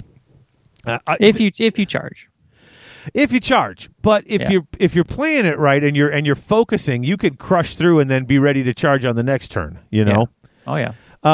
So that's those two. And like I said, I know it's a charge. Maybe the Fangs of Sotek are better. Maybe the the deep striking is the best. I don't know which it is, but no matter how you want to play it or try it, there's an option here for you, which I love. Yeah. I mean, I guess the only thing I could say is like they kind of give you these 4 ways to play the army. Is there another way to do it? If you have like your own creative way to play the list, is this? I don't think you have to have a skink swarm necessarily to play the redeploy. I think you could bring in a lot of Saurus and be redeploying big boys and scaring the crap out of your opponents with the Fangs of Sotek. If because you can be the redeploy, it only works on Fangs of Sotek skink units. Oh, it says Fangs of Sotek skink. Did I miss that word? Well, yeah. In addition, the first 2 times redeploy command is issued to any friendly Fangs of Sotek skink units, no command points are spent. Oh. Yeah. So it's free for skink units. Right. But I can redeploy anything, but I would have to pay for it. Yeah. Okay. And I wish that they got like, well, what do skinks have a special thing on redeploy on their war scroll? I don't think so. They do. Yep. Oh, you roll 2 dice and pick either result. Yep. Which is fantastic because you always roll 1 on a redeploy. Oh, right. Okay. So you roll 2 dice and pick the better one. one. Okay. Oh, so that is really for skinks. Okay. But I don't know. I mean, I don't know. I would assume if you just want to pick whatever you want, like if you're going to take a lot of monsters, why wouldn't you take the Yeah, of course. Why wouldn't you? But I suppose your big catch-all is Dracothian's Tail. Yes, because then you could bring a monster mash in Dracothian's Tail, sure, and put and just deep strike half of them. Yeah, so dumb, so good. Okay, now the bite rolls. They're talking about the bite roll, so let's go over the bite roll real quick. This is Saurus and Kroxigors. Almost all of them have the bite roll. It's in there. It's the jaws, right? The Saurus jaws. It's either Saurus jaws or mighty Saurus jaws. So pick an enemy unit within 1 inch. After the unit fights, after all attacks have been resolved, pick that enemy unit. Roll 1 die for each model in the unit that's within 1 inch of that unit. So you got to all your models that are within 1 inch get to bite. Yeah, they're called bite rolls. For each 6. The enemy takes a mortal wound. So, I mean, maybe you only have 5 or 6 guys up there. But at the end of every time you fight, you roll for 6s to see if you get mortal wounds for your bite rolls. Right, and heroes roll 3 dice. Oh, that's right. Heroes roll 3 dice. Something, I guess. If you're coalesced, that all happens on a 5. Right. For Kroxigor and Saurus. So now a third of those things are going through. And it's just, it's this constant, I get a couple of extra mortal wound rolls at the end of everything. They may be susceptible to them. They're constantly throwing in a D3 here and there. Yeah. Constantly. Scaly skin. Here's another thing for Colas. This is another reason why I was sticking with the... with that.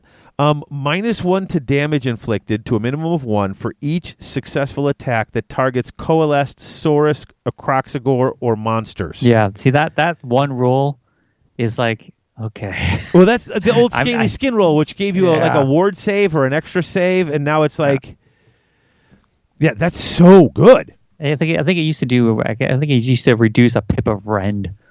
Oh, maybe that's what it was. But now -1 damage is -1 damage. Well, I mean, if you're attacking with a bunch of 1 damage models, then their Scaly Skin does nothing.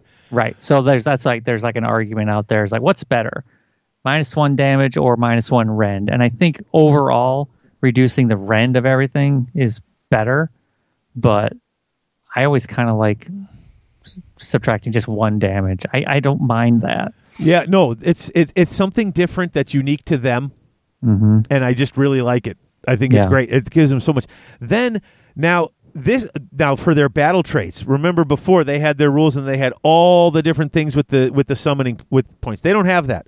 Right. They have a specific monstrous rampage for each of the big monsters. Right.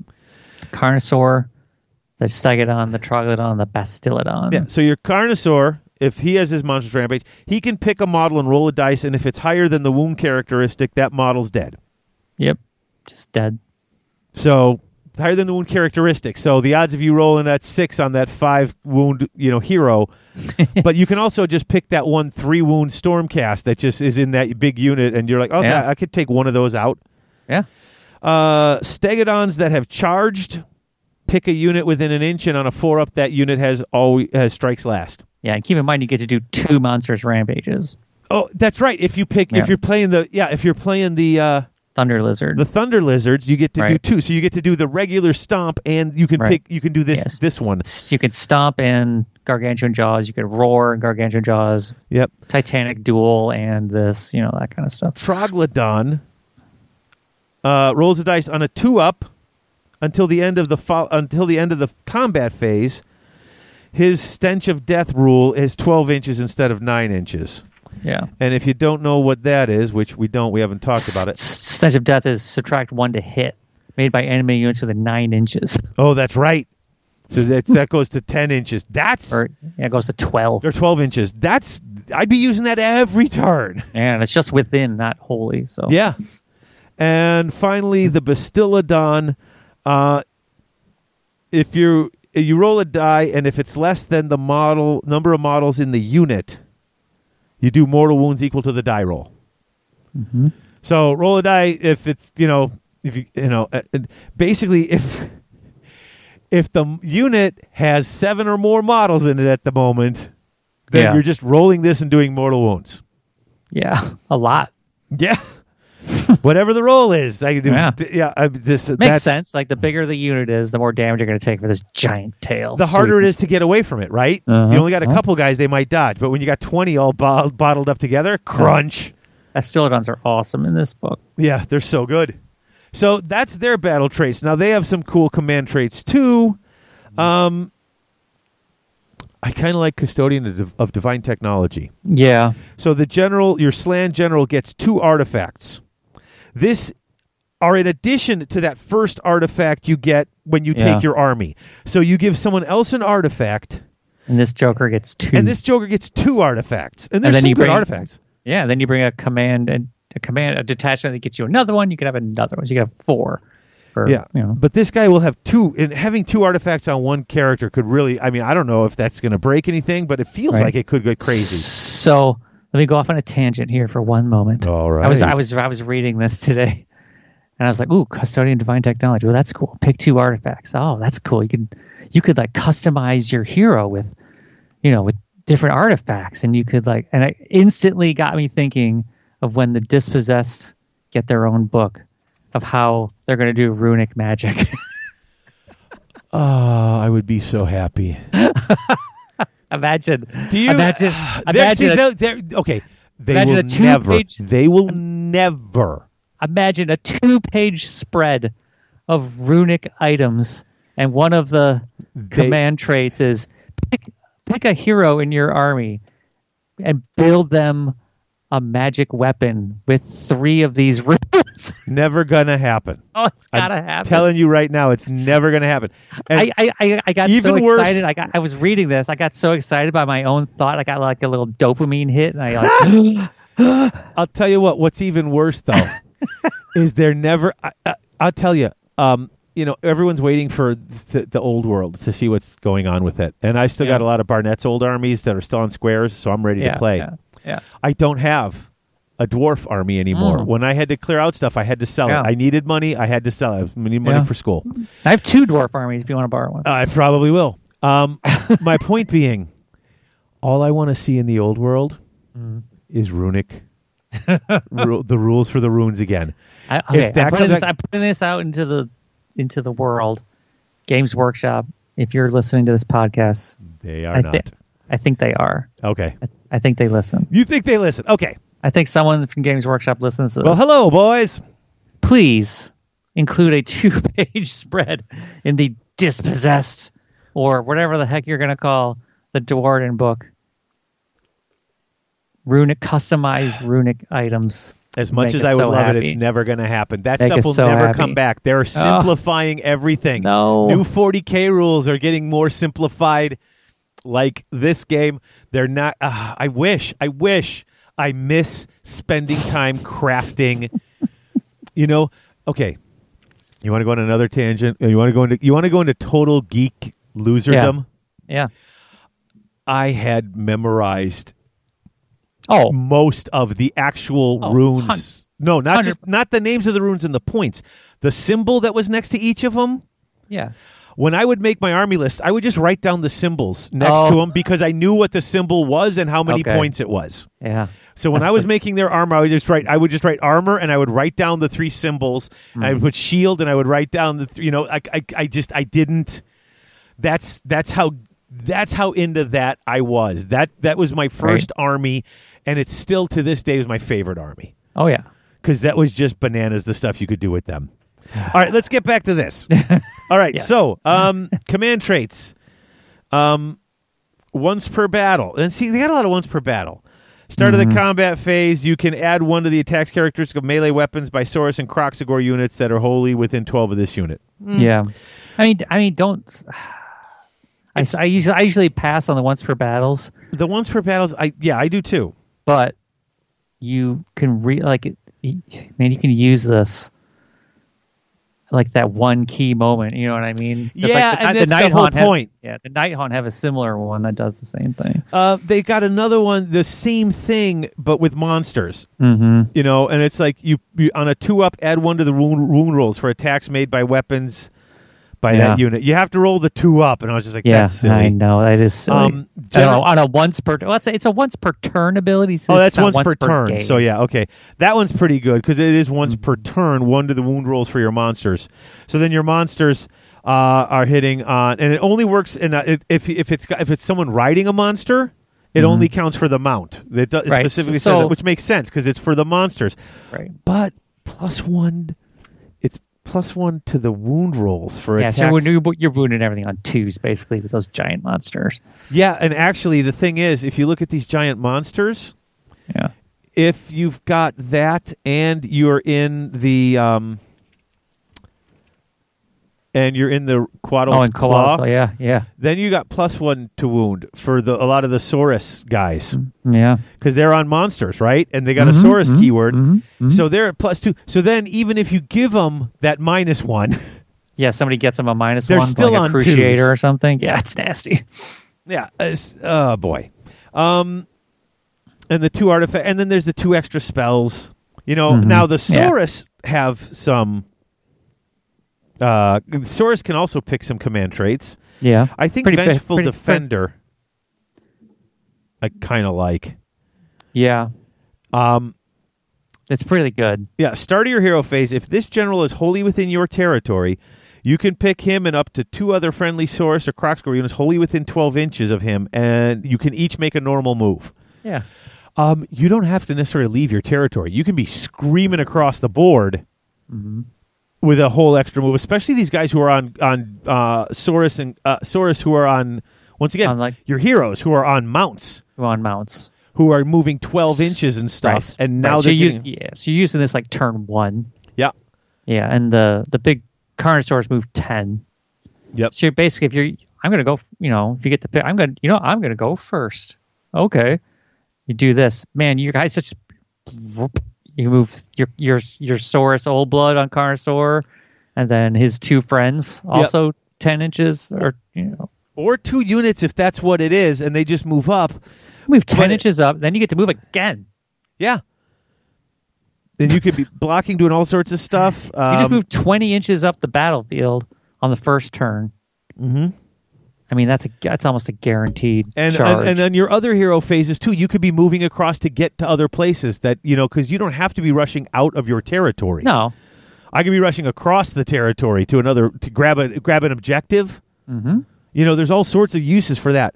+1 to save rolls. +1 to all save rolls is actually pretty good. Yeah, it is. Because it's for attacks that target the general. So +1 to save. And they've got one, and it's only for the mount, +1 to the attack characteristics for the mount. Mm-hmm. So these mounts that are already getting bonuses to hit and bonuses to wound, getting extra attacks. Yeah. I mean, this is brutal stuff. Yeah, it's cool. They don't get to summon extra stuff back. They're not healing and putting back so many models like the Starborn are. All right, but what they are doing is living longer because they subtract the damage. Yep. They hit lots of bonuses hitting you to save, so hard. And they hit you really hard. This is so good. Artifacts of power. Once again, it's Slan or Saurus. This Throne of the Lost Gods. I love this one. +4 to your move and +1 to the wound characteristics. Slan only move 5. Oh yeah, they are kind of pokey, aren't they? Yeah. So suddenly they move 9. And they fly. They get an too. extra wound. Yeah, that's great.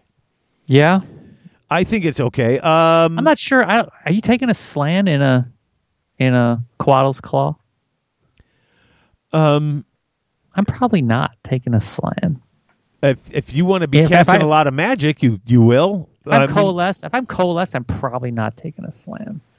You don't think so? I don't think so. I think I'm taking Skinks for wizardy stuff. There's a couple of Slan have a couple of really great things in them, though. They do. We'll keep going. Yeah. Ixie Grubs at the start of each hero phase heal a wound. In addition, reroll a casting roll or a dispelling roll. That's amazing. Reroll an unbinding roll. Yeah. That's so good. That's the one I keep going to because storing up the points and then once per battle you can do mortal wounds for how many points you build up. Right. Yeah. Once per battle, cast an additional spell. Any spell from that lore. Right. But that Ixie Grubs. Oh yeah. I mean, if you're not moving, if you don't need your Slan moving quicker because you want him to keep up with his coalesced monsters. Right. So what I like about that Ixie Grubs too is it's every hero phase. Yeah. So I'm healing 2 wounds per battle round, and then once again, and adding 1 to casting, re-rolling a casting and dispelling roll. Yeah. Or an unbinding roll. So good. If you want to be a Saurus, I like Sotek's Gaze. I love this. Yeah. Enemy models with a wound characteristic of 1 or 2 can't contest objectives while they're within 6 inches of the bearer. If he's on an objective and all you have, a lot of the armies I play are just 1 and 2 wound models except for a couple of things. Take that, 60 zombies. Yeah. You can't, nope, not you. Why? Because he's eyeballing you. It's the gaze of Sotek. He is literally staring down all of these guys where nobody wants to try to take this from him. That's great. Yeah. The Blade of Reality is the power sword. Yeah. Nice. Improve the rend by 1, add 1 to the damage. When you're going after hero. Too bad they don't have the power fist and the and the flamer in here anymore. What about the Blood Rage pendant? Yeah. +1 to your attacks for your melee weapons. Yeah. If once you take half the wounds that you have, then that goes up to 2. Yeah. So He's enraged. yeah, as you start to get beat down, you start to attack even more. Yeah.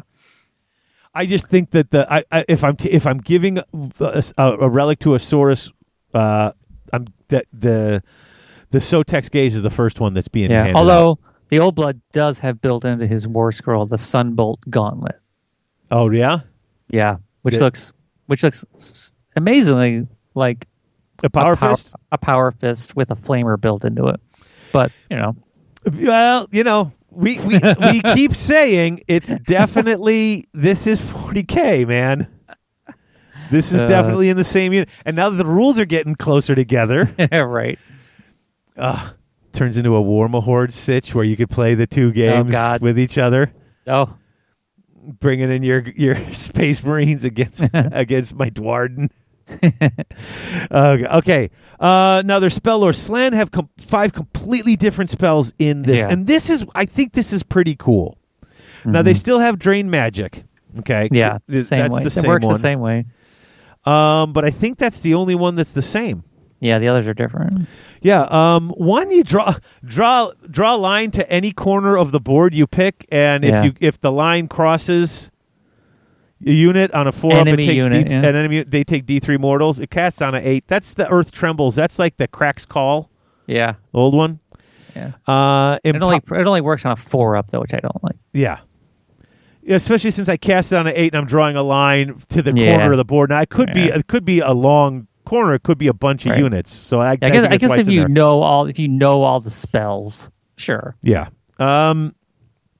Empowered Celestite, cast on a 7, 18 inches. Pick a Saurus unit, improve their rend for their Celestite weapons by 1. It has to have Celestite in the name to be that type of a weapon, but +1 rend on the Saurus, who are already wounding on 2s because they charged. Yeah. Now they have extra rend. Yep. Drain Magic, we already talked about that. They still have it. Itzel's Invigoration, cast on a 6, 12-inch, friendly monster.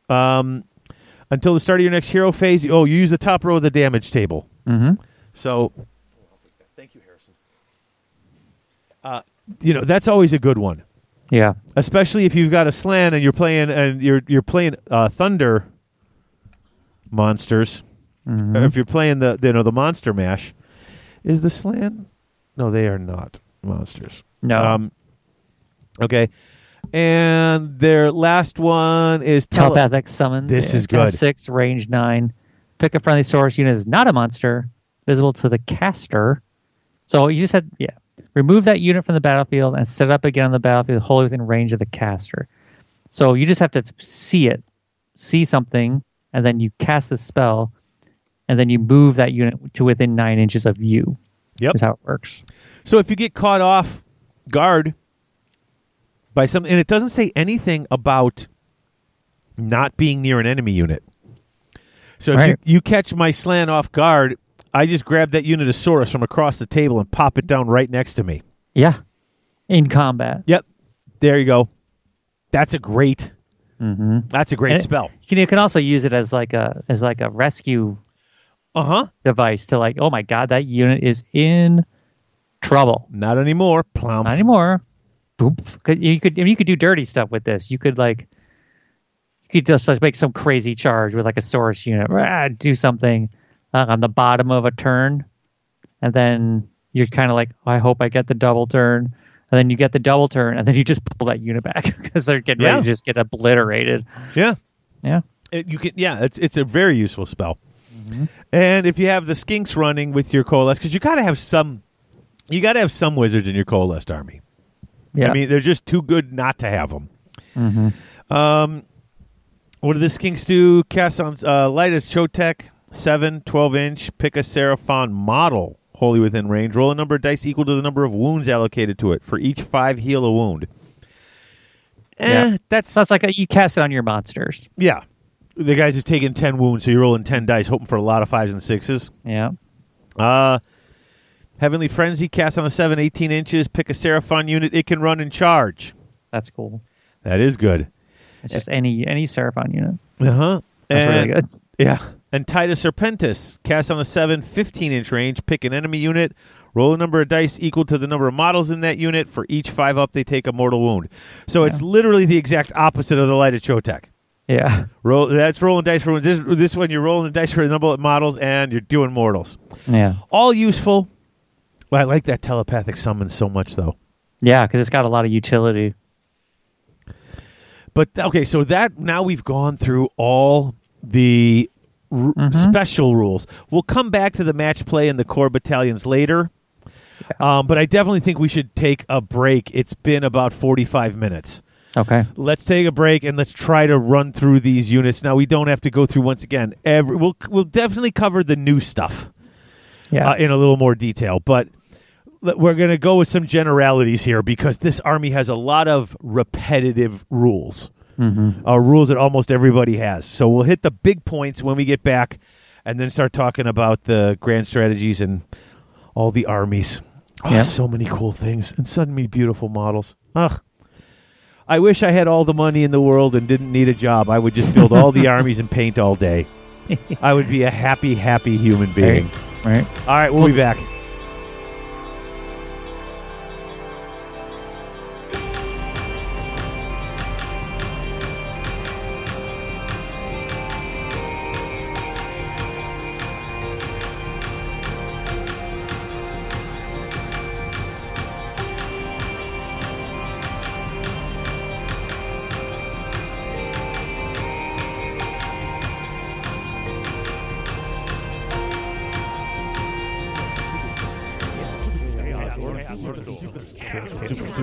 That's right, folks. Chaos Orc Superstore, your one-stop shop for all your hobby gaming needs. They've not only got current and classic GW releases, Chess X Dice, and Vallejo paints, but now they're also carrying Mantic, Infinity, Flames of War, Privateer Press, Soda Pop, Dark Age, and other assorted board and miniature-based games. They usually ship within 24 hours, and the model in the picture is the model they ship to you, because at Chaos Orc Superstore, what you see is what you get. Chaos Orc Superstore.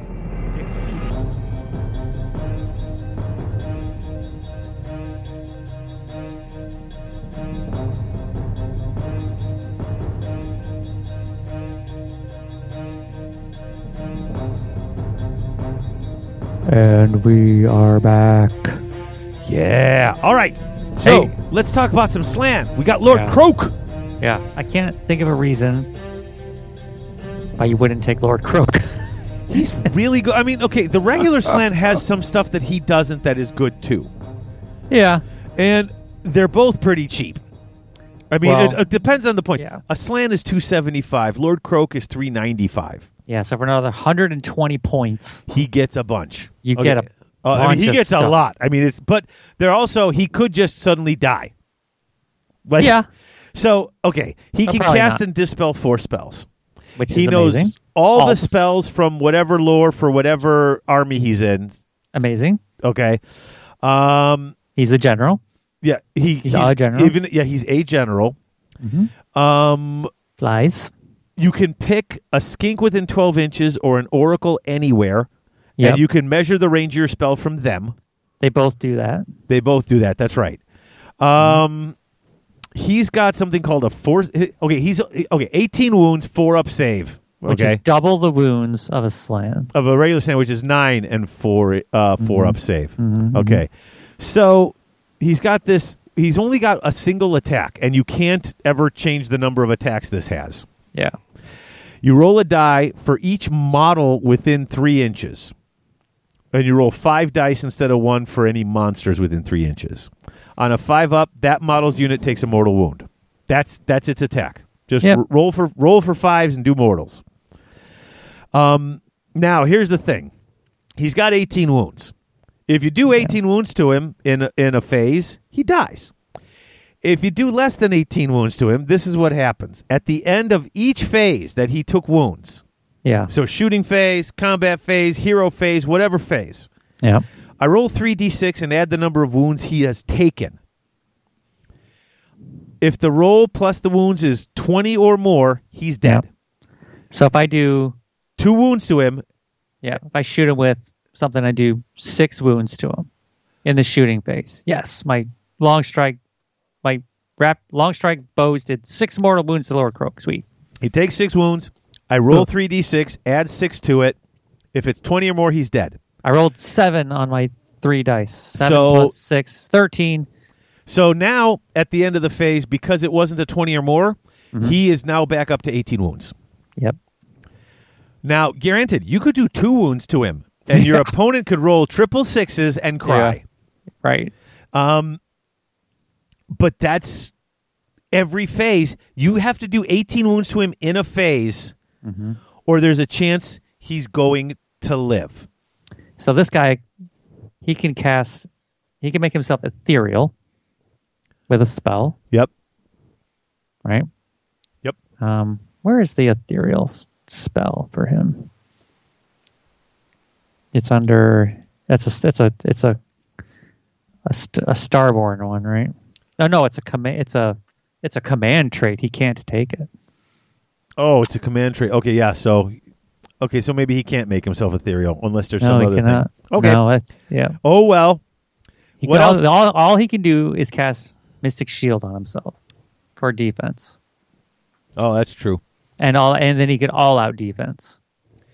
Now they both are. They both have a rule. His is better. There's foresight. He's got impeccable foresight. At the start of your hero phase, roll 3 dice for this unit. For each 4 up, you get a command point. The Yeah. regular slant only gets to roll 2 dice. Right. So that's the other thing he's got on top of him. Pretty cool. He is the supreme master of order. He adds 2 to all of his casting, dispelling, and unbinding rolls, and he can How close do you have to be to attempt to unbind? 30. Okay, he can do it from anywhere on the board. Just anywhere on the board. Yep. Plus 2.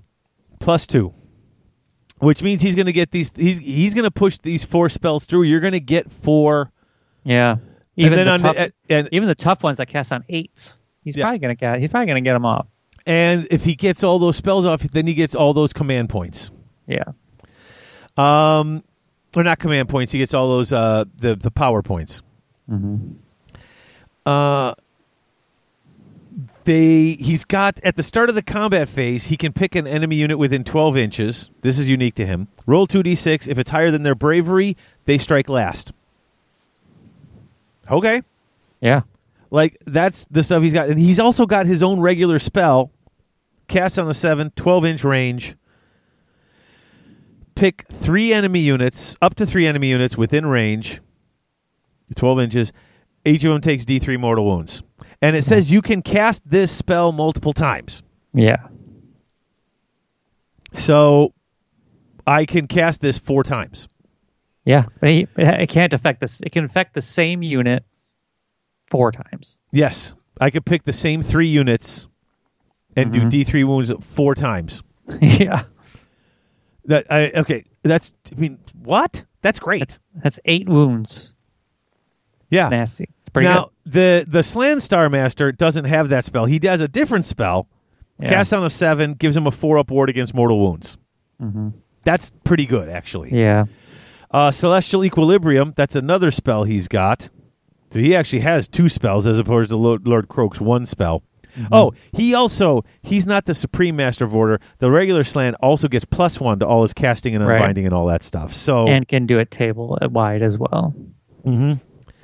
But his other spell goes off on a 6. Add 1 to casting rolls for friendly wizards other than the caster. Yeah. So your Slan Star Master can add 1 to all wizards on the table. So why would you want to take the regular Slan Star Master? Because he can boost a lot of stuff, including Lord Croak, who's already at a freaking +2. That's Suddenly true. becomes a +3. If you're taking Lord Croak and a Slan Star Master in your list. I mean, but you're probably okay. So you're not taking Coalesced, Right. But if you're not taking, why wouldn't you? I didn't even think of that. Dude, Yeah. that would be so much fun. Yeah. I was picturing you take Lord Croak or a Slan Star Master, not both. And the regular Slan Star Master has a command ability. Pick a friendly unit, and that unit can fly until your next hero phase. And +1 to save rolls against missile attacks because it's flying and it's harder to hit it. Yeah. So that's pretty cool. Your unit that they are trying to pick on and shoot and take things out, +1 to save rolls. Oh, that's good. Yeah, and honestly, you can give it to someone who can already fly just to get the +1 to their save. Sure, I gave it to himself. Yeah, because your save roll can go more than 1, right? It's just your hit and wound rolls that can only go up and down by 1, right? Yeah. Okay, so I can cast Mystic Shield on someone. Yeah, when you can your save can only get better plus or minus 1. So you can save stack though. You can save stack, right? That's what I'm saying, right? Yes. So I could use this command ability in my hero phase, and even if the thing already flies, he's got +1 to save rolls against missile weapons, and then I can Mystic Shield him, and then he's got +2 against missile weapons. Then you can all out defense. Yeah, you could just make if you really want to make it, lock that in. Mm-hmm. But so those are your big. Yeah, those are your wizards. swans. Yeah. Now, do we want to go with the skinks since they're wizardy too? Sure, let's just run through the wizards. Yeah. We're going to skip the Warcry or the Underworld's Warband only because it's got like 3 different rules. And that is pretty cool if you take a look at it. They all benefit, like they all have rules that if they're next to each other, they get bonuses. We don't have time for it. Right. Okay, so Skink Starseer. He's on a chair. Yeah, he's sitting on the chair. Once per battle, you can say he will scry the stars. Roll a number of dice equal to the current battle round. For each 2+, you can pick a friendly Seraphon unit, and they have a ward of 5 until the start of your next hero phase. I wish that was once per turn. Yeah, I know. God. I mean, so if you wait until about battle round 4, you get 4 dice, you get 4 units. I would like to see it being once per turn, like you said, or once per battle round. So, only in your hero phase. So it'd be once per turn. Yeah. In your hero phase, roll the dice equal to the number of the battle round. So instead of, so that way on turn 1, you got a chance to do it for 1. Right. Maybe if you do it every turn, maybe make it for each 3 up or 4 up, But I would like that, but I'll take this. It's not bad. I mean, he's 150. But his spell is great. Yeah. Cast on a 7, range of 12, Celestial Doom. Pick an enemy unit until the end of your turn. Ward rolls cannot be made for models in that unit. Not just till the end of your turn, but a guy who's relying heavily on ward saves, taking that away from the unit is brutal. Pretty good. Yeah. Skink Star Priest, he's only got 5 wounds and a 5-up save. He's not nearly as good. He can pick a Seraphon wholly within 12 inches, and 6s do mortal wounds on top of. That's not bad. That's pretty good. And then his spell, 6 cast on a 6, range of 18 inches, pick an enemy unit, and -1 to hit from them. So the Serpent Staff can be used on shooting as well. Yes. So you use it on skinks with like blowpipes. Yeah. Yeah. I mean, if you're playing with the skinks, these are some pretty cool things. And then you get the Oracle, who's riding the Troglodyte. 14 wounds and a 4-up save. He's got regen. -1 to hit rolls for enemies within 9 inches of this thing because it smells so bad. Yeah, the stench of death. He causes terror. Troglodons cause terror, so you can't get you cannot get the Inspiring Presence command within 3 inches of him. Mm-hmm. He's got venomous jaws, and basically that's the same thing as the Cruel Boy's venom. 6s to hit. 6s to hit. Do mortal wounds equal to the damage, and those jaws, it's 3. So 6s to hit on that do 3 mortal wounds. Yeah. Now, if you can adjust that damage, I don't know if you can, but I know there's a lot of things to talk about that. If there was a way to boost that, that would be pretty cool. And it also, he's got a spell, and I like this one, Primordial Mire. Cast on the 7, 12 inches. Pick an objective or a terrain feature. Until your next hero phase, units within 3 inches of the objective cannot run or retreat and must half the results of charge rolls. So you kind of lock them into a place. Yeah, and it has no effect on skinks. Yeah, because skinks can run over anything. And those are your hero skinks. Yeah. Skinks are pretty cool, actually. Wizardy skinks. There's a couple hero skinks. Well, those didn't we just cover them? Well, there's the Pterodon Chief, the Riperdactyl Chief, and the Stegodon Chief. Oh, that's right. So that's the hero version of those units. Yeah, yeah. We'll talk about them when we get to them, I guess. Yeah, there's just so many units in here. There's a lot. There's a lot. Like this model range has been out for a minute, so yeah. Like I feel like we're taking way too much time going through each unit's thing. Like it's driving me nuts, kind of. So I want to go over a few other things. Let's talk about the Old Blood. Yep. And then we're gonna jump over and talk about the Agrodons a bit, and then we're gonna just hit the big things. Yep, I agree. Old Blood has 7 wounds and a 3-up save. The guy on foot. Okay. When he fights, if there's Saurus warriors or Saurus guards next to him, he can make them fight too. So you can have 2 units fight with 1 pick. I like that rule. What does all-out attack do normally? Plus 1 to hit. Okay, so all-out attack gives you +1 to hit. If this Old Blood does that to a Saurus warrior or a Saurus guard unit, they also get +1 to wound. Yeah, that's bananas. Yeah.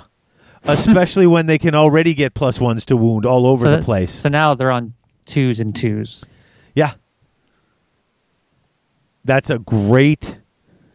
that all-out attack suddenly becomes great with one of these guys. Oh, God, yeah. And Amazing. he's got the Mighty Saurus Jaw, so he's got the bite. Right. Yeah, well, 6 do mortals. He gets, rolls 3 dice. Yeah, he's just a good fighter, You put this guy on a Carnosaur, his save actually goes down because he doesn't have his cool shield. He doesn't have a shield. But he's got rocking, 15 wounds. The power fist. Yeah. He's got 15 wounds. He causes terror, so no inspiring presence. He can issue the same command 2 times in the same phase. He doesn't have to pay for it. And if any enemy models are slain by wounds caused by this unit's attacks, for the rest of the battle, they're +1 to wound for the mount. It's blood frenzied. Yeah. But his clawed forelimbs and massive jaws can do a bunch of damage. And he's +1 to wound. So once again, as soon as the Saurus Old Blood on Carnosaur kills anything, the mount is wounding on 2s. Mm-hmm. And just to point out, it's the front limbs, the forelimbs, 2 attacks. They start at 3s to hit. It drops down to 5 if he gets wounded. But 3s by 3s, 1 rend, 2 damage. So that goes to 3s to 2s. Mm-hmm. The massive jaws have 3 attacks. They're 4s by 3s, 2 rend, and they start at 5 damage. Yeah. And it goes down to 2 as it gets hurt. Mm-hmm. So adding +2s to wound on that is just crazy. And there's ways to get them extra attacks too. Yeah, or all-out attack. If you get all-out attack with them, or Well, I'm saying you get an extra attack with some of these command traits and battle traits and stuff. So getting an extra massive jaw attack is huge. It's crazy. Yeah. Now 20 damage. Oh, it's so good. Now they do have a totem. The Astrolith Bear is a totem. Yeah. This is the guy who's got the revivifying energies. Yeah. Now, what is it? +1 to cast for wizards within 12 inches. Mm-hmm. Okay, so he gets that. +6 inches to the range of the spell they're casting. So all that stuff we've been talking about just got an extra 6 inches next to him. Yeah. And you get a 6-up ward if you're wholly within 12 inches of him as well. That's not bad at all. This guy might be, we were thinking about that earlier, like what's a 1+? This guy might be in every army. Why wouldn't you? He's got a 4-up save. He's got 6 wounds. He's got a decent amount of attacks. He boosts all your wizards. Yeah, and I was gonna say, if he ain't there to fight. If you're playing Starborn, then why wouldn't you have this guy? The bonus to the thing. Yeah, I mean, he does. You might have 2. Yeah, I could see that. And he's 140 points for this hero. Mm-hmm. And all of that stuff happening. He's got bites as well. He's doing this. Why wouldn't you take this? Yeah. Plus, he's a node. Right. He's a node, and he gives you an extra cosmic power point every turn. Yeah. I mean, why wouldn't you take him? Yeah. Now, what else have we got here? The Scarvet on Carnosaur, similar. It's the same thing. Yeah, it's just Scarvet a little cheaper. is a little cheaper. Not quite as cool. He's got the blood frenzy, just like the other guy, so +1 for his Carnosaur attacks. He's got the bites, it's all that stuff. He's got a shield, but he doesn't get an extra save for some reason. Well, because he's only a Scar Vet. They're not as tough. Oh, that's true. See, you gotta think of it that way. Yeah, because the Scar Vet's got 8 wounds and a 4-up save on foot. So, or no, that's on an Agrodon. Let's talk about the Agrodons. Oh, man. These are new. Yes. The Alpha Roar. Once per battle at the start of your combat phase, you can unleash the Feral Roar. This is the Scar, right? This is a Scar Veteran on Agrodon. Yeah, Scar Vet on Agrodon. So the Agrodon lets out if you do so, increase the rage score of friendly Agrodon units wholly within 18 inches by 1. Now, I'll explain what that means in a minute. So once per battle, you can pick a friendly unit with this ability. So can I only do it once per battle? Like, what if I had 2 of these guys? They could each do it. That's what I thought, right? They can each do it once per battle. So it adds to rage ability. What does that mean? Okay. So Primal Rage. Primal Rage. Okay, you start off with 0 Primal Rage points. At the end of each combat phase, if you're within 3 inches of the enemy units, you get a Primal Rage point. If at the end of a combat phase you are not within 3 inches of an enemy unit, your rage points go to 0. Okay? So you get 1 at the end of every single combat phase that you're in combat. It can only go up to 3. But if you throw this guy into combat and you get him stuck in, he could be there for a while. So what is this rate? It can go from 1 to 3. So what? Okay. So what is add that to the bites and striking talons to the number of attacks. So this to the Agrodon, yeah. Yeah, so the Agrodon has 3 attacks, 3s by 3s, 2 rend, 2 damage. Ouch. That's not bad at all. No. Especially how often this is a Saurus unit. Yeah. And so your Saurus units get +1 to wound.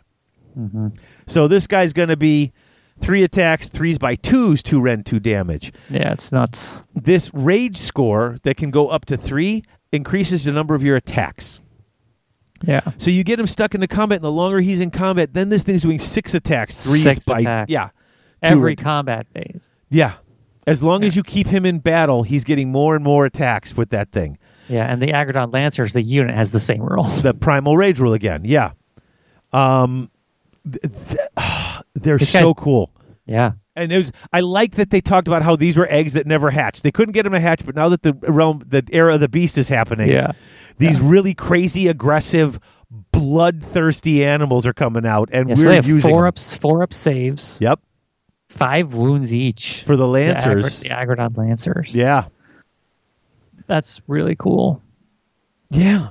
Now, honestly, their attacks are better. Okay, the Agrodon Lancers, they have 3 attacks from the spear, 3 attacks from the club, and 3 attacks from the bites and talons, right? Right. So you either have the spear or the club. Now, if you listen to this, though, the spear is 4s by 3s, 2 rend, 1 damage. If you take the club, it's 3s by 3s, 1 rend, 1 damage. So the actual biting and talons are the strongest attack on this unit. Yeah. And those are the attacks that go up. The Scarvet, honestly, he gets 4 attacks. He has 2 different weapons he can pick. And the one that has the same rend and damage as the striking talons, it has actually 1 more attack. It's got all the same stats.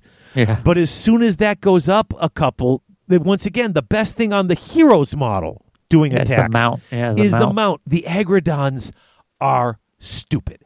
Yeah, they're cool. It's so good. A question for you. Yeah.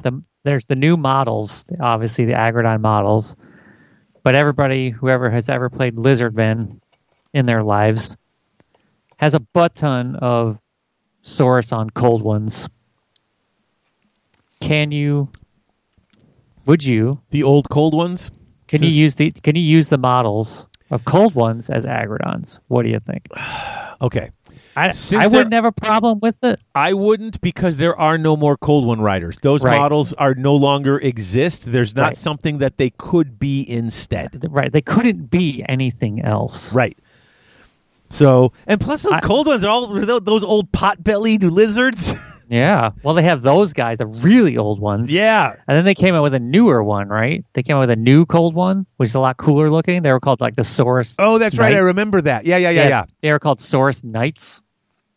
And they are actually in the start collecting box, so whoever's ever played these guys has a ton of them. Yeah. I would have no problem with that. Right. I mean, there are still cold ones in the lore. But I mean, the dark elves ride them. There is no model in this army that looks like that. So if you just tell me that those were Agrodons and they don't look like any of the other mounted things, I would be like, oh, okay. Right. Yeah. I would never have a problem with anybody, but I will any say Seraphon player doing that. I will say this. I would probably just want to buy the new models because they're much better looking than those old models. Yeah, they are cool. Okay. What have we kind of skipped? Okay.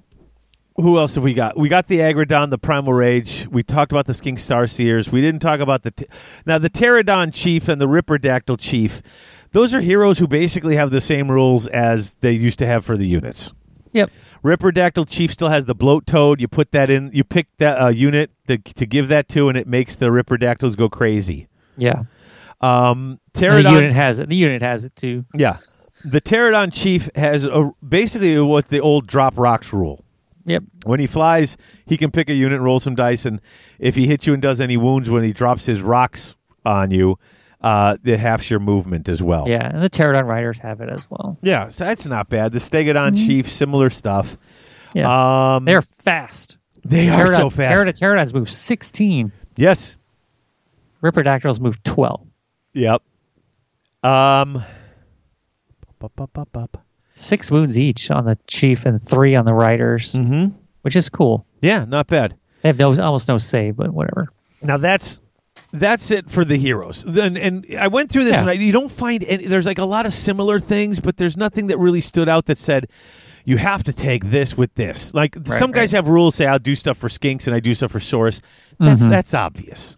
Right. So, but you can mix and match this whole army as much as you want. There's really only 2 Saurus units that we didn't talk about. And that's just the Saurus Warriors and the Saurus Guard. Yep.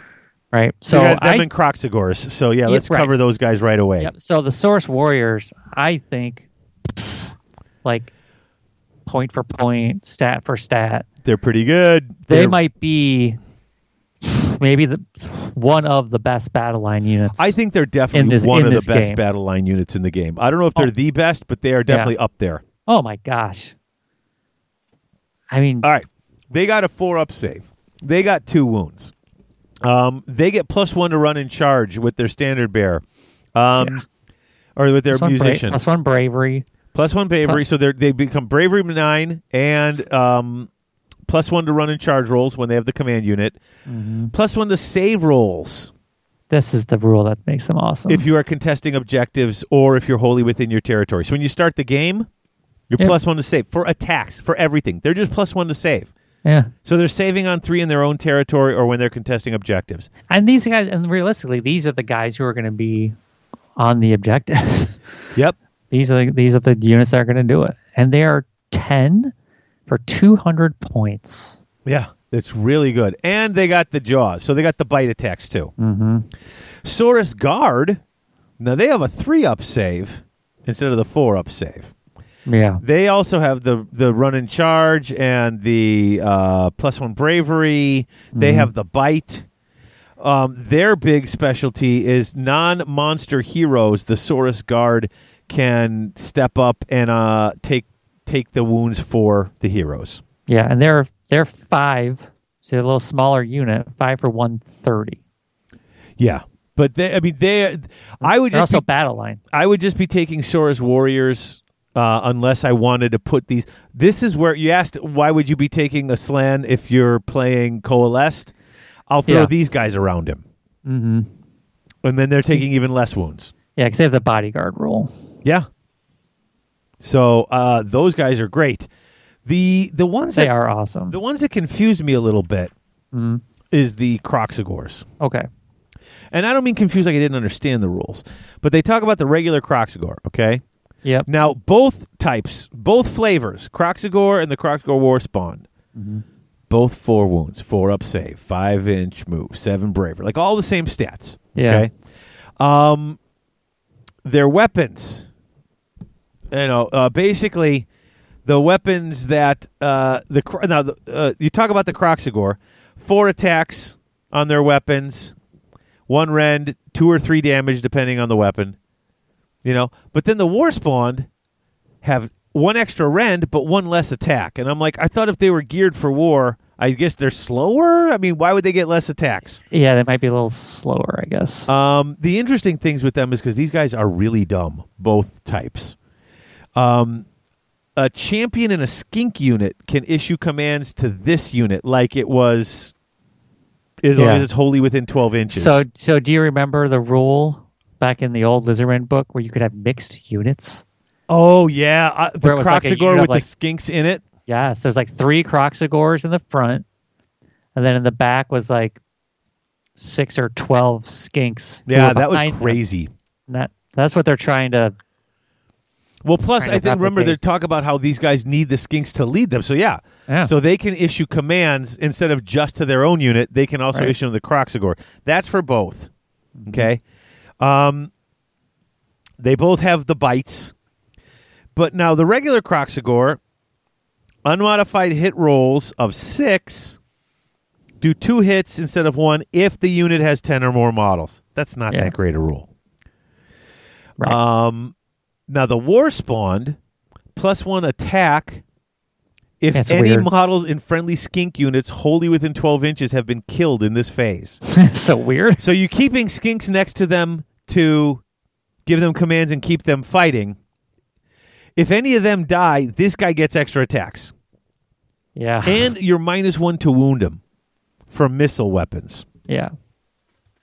I just don't see how the Warspawn are so much more elite. Like, they have slightly better rules. They have better rend. Yes, but they have less attacks. They have less attacks. +1 attacks if you hold off and let the skinks die first. Then they have the same number of attacks.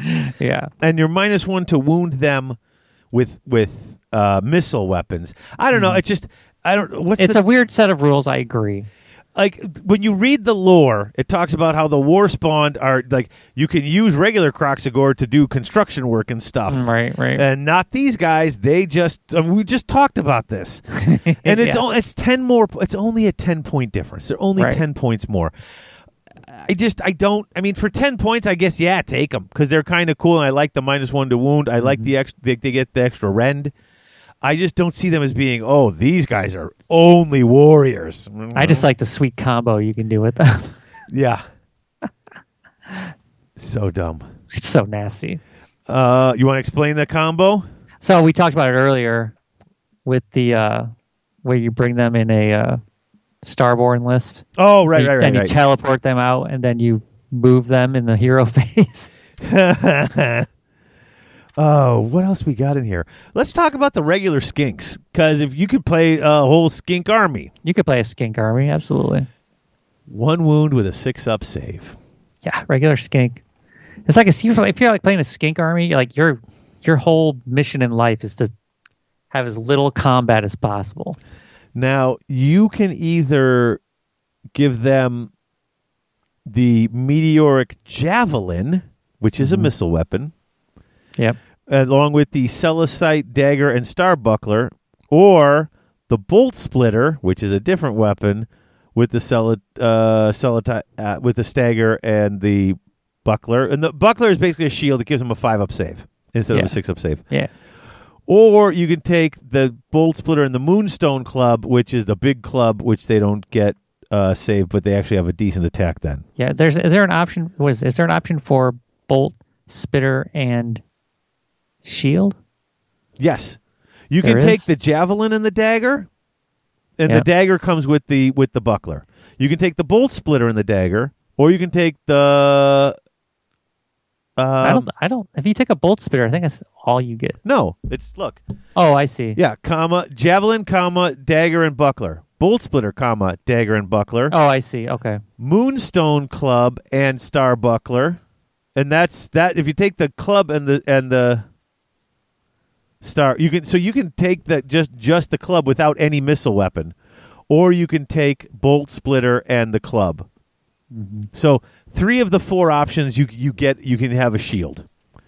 If you take the long range attack and the multiple attack club, so basically if you take the 2 biggest weapons, you can't have a shield. Right. Any other combo you can. So you have Makes bolt sense. spitter, dagger. You can have a shield. I got you. Yeah, Um, because there's old models of skinks that have bows. so every time this unit runs or redeploys, you can roll 2 dice instead Yeah. of 1 and pick the result. Never seen that roll before. Swift and nimble. That's kind of cool. Mm-hmm. Running and redeploying, and you can roll 2 dice instead of 1 and pick the. That's yeah. So and- they used to have a rule when it was their turn to fight, they just ran away. That's right. They could just run away in the combat phase, so they can move in there and tie you up and lock you down, and then run away before they Yeah. fight. I don't. I guess I would have to see a skink swarm in action to understand how you're going to make this work. Unless it's just they're super cheap and you just take a billion of them, Yeah. and how then much you is- just hold how all much the is- wounds. How much is 10 skinks? Put back. 10 skinks is 85 points.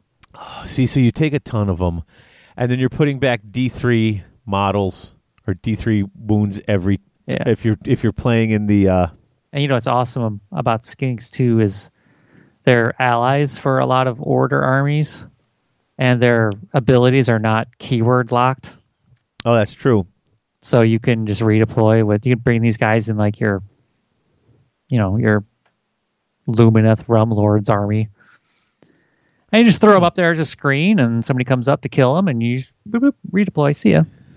Oh, yeah, that's okay. I see And you that. get 2 dice, and you get 2 dice. So that, you know what I mean. It's not locked into like, Right. oh, you have to this and that. Nope, just it's on their war scroll. That's it. So they're an awesome ally as well. Yep. Raptidon hunters and chargers are interesting because they work in tandem. The hunters have a rule that if they're near the chargers, that let's see, at the end of your charge phase, if it's more than 3 inches from enemy units and within 12 inches of a charger unit that made a charge move this phase, this unit can shoot. Yeah. And it shoots at the one you charge. So you charge someone and these guys are not in combat, they will shoot at the unit at the end of your charge phase that you just charged. Yeah.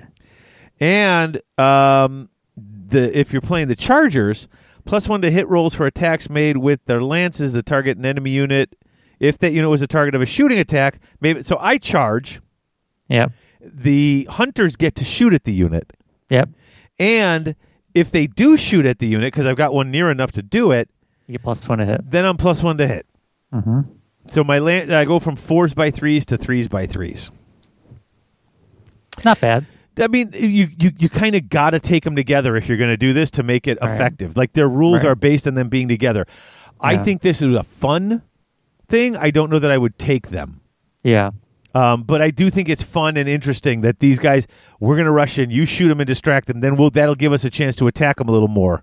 Yeah. I mean, that's basically what they're doing, right? They're working together. Right, they're do working these- together, yeah. How much do these clowns cost? Each unit is 5 for $1.50. And if you're playing Fangs of Sotek, they're battle line. Yeah. So it's 300 for the 10 for the 2 units of 5. That's a lot. Mm-hmm. That is a lot. I don't And they're know if pretty squishy. yeah, 2 wounds apiece, 5 up save. Yeah, I don't know.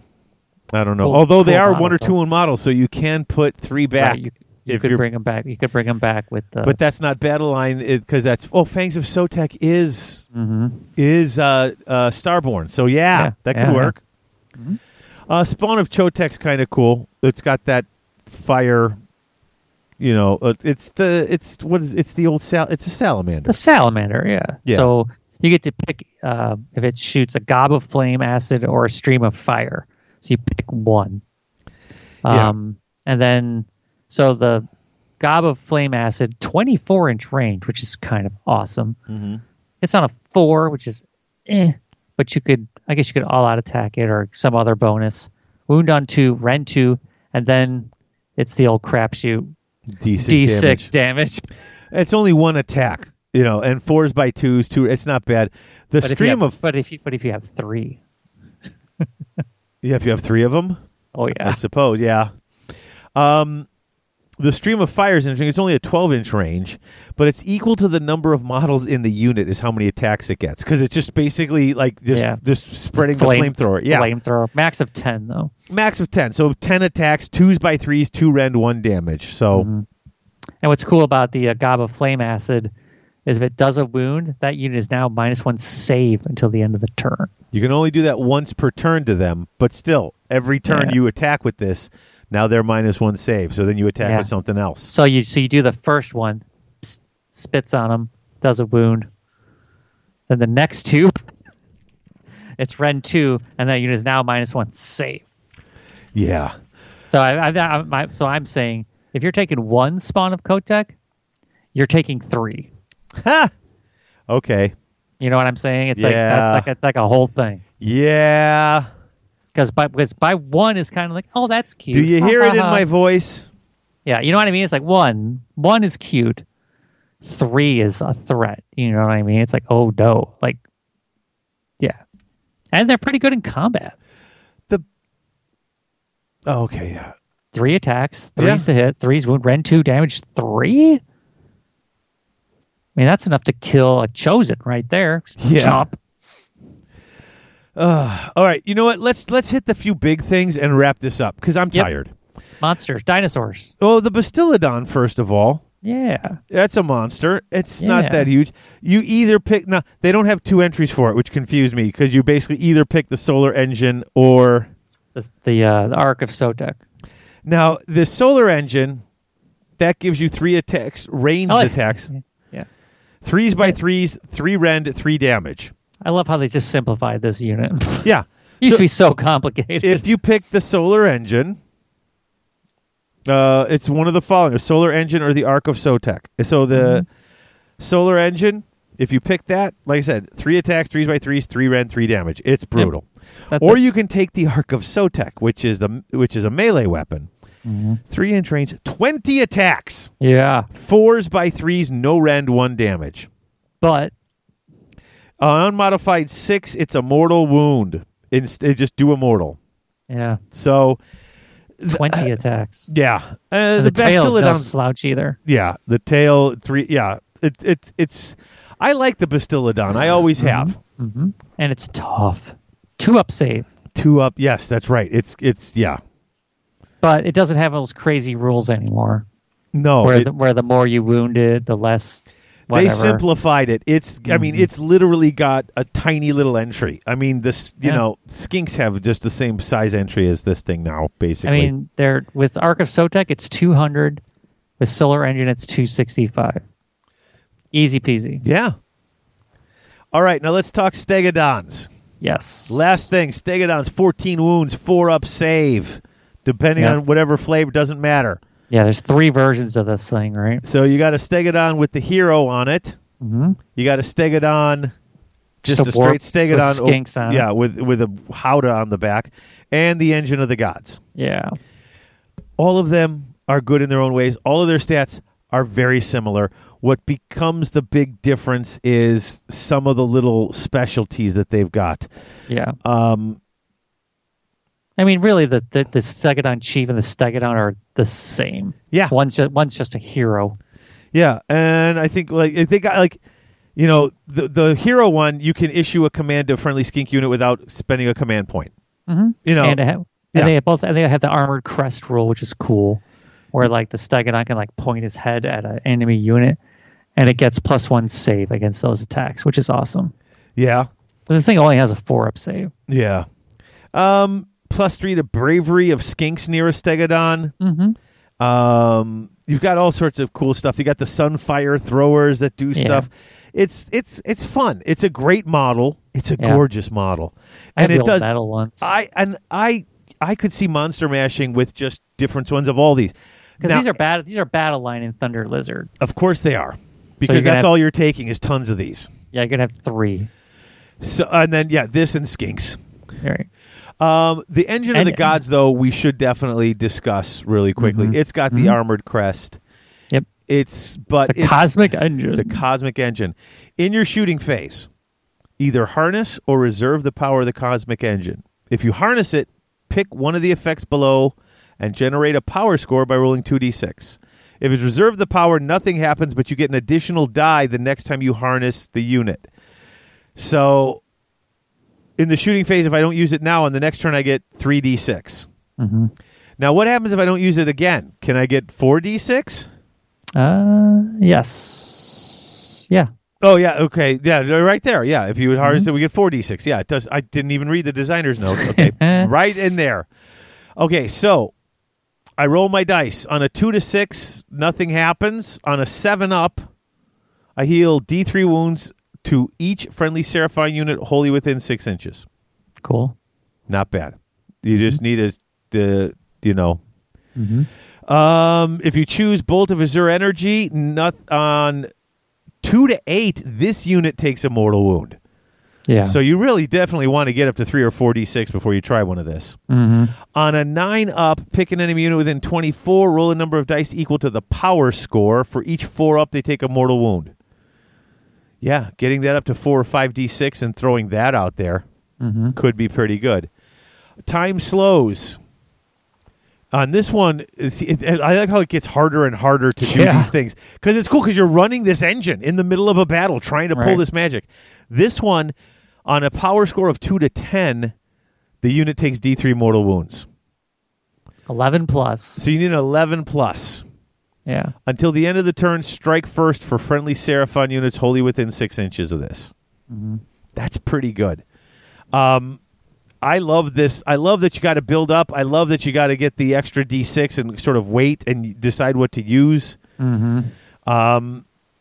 Because even that, you need a 7. You need at least a 7 for any of these to work. Right. You need a 7 for Healing Light. You need a 9 for the Bolt of Energy, and you need an 11 for Slowing Time. None of it's easy. You definitely want to wait for that third D6 at least. Yeah. Oh, and then Starlight Summons. Right. Oh, Power score of 2 to 12 takes 3 mortal wounds. On a score of 13 plus, you summon a unit. It's either a Source Warrior unit of 10 or a Skink Cohort unit of 20. The summon unit must be so that's your 4 options. But I suppose if you're waiting on it, or if it's not getting in there, if you don't have a reason to use the small ones. Mm-hmm. I don't have any wounds right now. I don't need Healing Light first turn, and I'm not going to get the other stuff, so I'm just going to wait and harness. I guess my beef on these is the range on these is kind of low. Yes. So this thing's got to be right in the thick of it. Which it kind of wants to be anyway. Mm-hmm. What else does it do? Oh, yeah. This once again, as all Stegodons, skinks around it have +3 to their brave, which makes them bravery 8, which is pretty good for, Yeah. And when you finish a charge move, roll a die, and on a 2 up, the unit you charge takes D3 mortal wounds. Standard stuff. Yeah. All of this stuff is really good and fun, and they're not that expensive, which is what's so cool about it, is you can max out on these and still take and have a regular army in here. Mm-hmm. Stegodon is 300. Yeah. So if you're monster mashing it, that's about half your army in 3 of those, and then you can take the other half with a couple of characters and some skinks, I guess. Yeah. I do like, and the last thing I want to talk about before we wrap up, and we've just been hitting all the stats, all the info, and I get it. It's there's so much here. We haven't even hit everything, right? But if you've been listening for the last hour and a half, you'll have noticed the things like +1 to wound, -1 to hit. All of those types of things coming in. All the bites doing an extra mortal wound.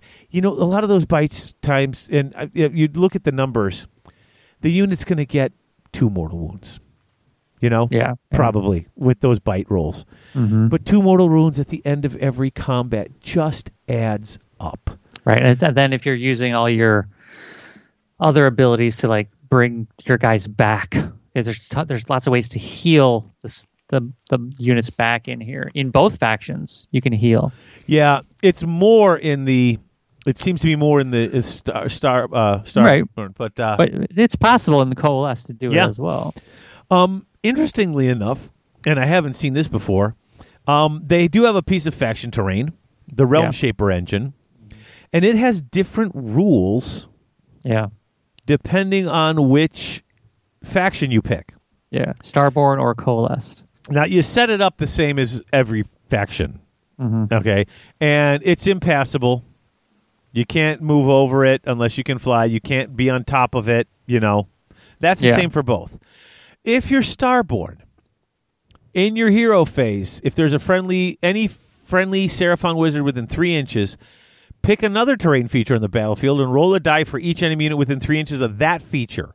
Add 2 to the roll if the terrain feature is within 18 inches. Subtract 2 if it's more than 36 inches. On a 4-up, the enemy unit suffers D3 mortal wounds. So, Starborn, you pick another terrain feature within 18, and you only got to roll a 2+. Mm-hmm. And for each enemy unit near that terrain feature. Yeah. That's kind of cool. There was a lot of Seraphon at the team tournament at Adepticon last year. Yeah. And they all were doing this kind of stuff. It was just nah. It was like oppressive. You get through you're going through the game. It's like there's so much terrain on those tables. Yeah. Like it's almost impossible to keep your whole army 3 inches away from all the terrain. Well, yeah, but there should be a lot of terrain, and that's pretty cool. Mm-hmm. Now, if you take the coalesced Realm Shaper engine, +1 to bite rolls for Saurus and Croxagore, units the Mighty Saurus Jaws or Vice-like Jaws, if they're within 12 inches of the feature. In addition, use the top row of damage tables for coalesced monsters if they're within 12 inches. Mm-hmm. So if you're near this, +1 to bite rolls, we already got them something that had them +1 to bite rolls. So their bite rolls could be technically happening on a 4. Yeah, if they're within 12 inches, wholly within 12 inches of this thing. Yeah. Well, if you kind of near the middle, if you can manage to get it closer to the middle of the table. Yeah. It's kind of cool. I just like that it has that the actual piece of terrain works differently depending on which of you are using it. Yeah, that is cool. Is there anything else? I mean, we pretty much covered all the the lore on this is so cool. I was talking about it with Harrison this morning. I was like, they took lore that nobody really liked and that nobody understood. Yeah. And they finally worked it out in a way that is like, okay, that explanation is kind of right, but not quite right because those people didn't know what was going on. Yeah. And now we're doing this, and I'm like, this works for me. Yeah. I mean, there's grand strategies and battle tactics to we didn't cover that. Oh, see, yeah, okay. I always forget to go back to them. Maybe because I just don't care. I mean, they're not super great. They can't have everything, can they? Because they seem to be crushing it in all these different categories. Where is that? Okay. Page 96, yeah. You want to go over this? I've been yapping the whole time. Yeah, so Realm Shaper, so grand strategies, they have Realm Shaper Guardians. So you have your Coalesce Realm Shaper engine or Starborn. There are no enemy models within a foot of it, and it was not affected by a successful smash to rubble. That's one of them. Okay. Repel Corruption. When this battle ends, you complete this grand strategy if there are no enemy units wholly within your territory. That's doable, I guess. Yeah. Continuous Expansion. When this battle ends, you complete this grand strategy if there's at least one friendly Seraphon unit wholly within each large quarter of the battlefield. That one is not doable. Impossible. Yeah. That's totally doable, especially if you try to keep stuff near the near the end of the game. Get them towards the center so they can go wherever they need to be. Yeah, as long as you're planning for it, right? Yeah. Further the Great Plan. When the battle ends, you complete this grand strategy if you completed 4 or more battle tactics, and each of those battle tactics from the March of the Seraphon host table below. So once again, if you're going to pick off here, that one is the one to take. If you know you're going to stick with these. So then there's the battle tactics. These are tricky, I think. First one, pick 3 different friendly Seraphon monsters. You complete this tactic if each of those units runs in the following movement phase and finishes that run within 6 inches of at least one of the other units you picked and wholly within enemy territory. That one's not bad, except for the last sentence, the last part of it. Well, I mean, you just can't pick it turn 1. Right. You just can't run with them and keep them all together. You have to run and keep them together later. That's actually not that hard if you can get the 3 units together that. If you keep them alive, long enough to pull it off. They're Seraphon monsters. First of all, you got to have 3 monsters. Mm-hmm. I mean, that's right there. That's you're playing the Thunder.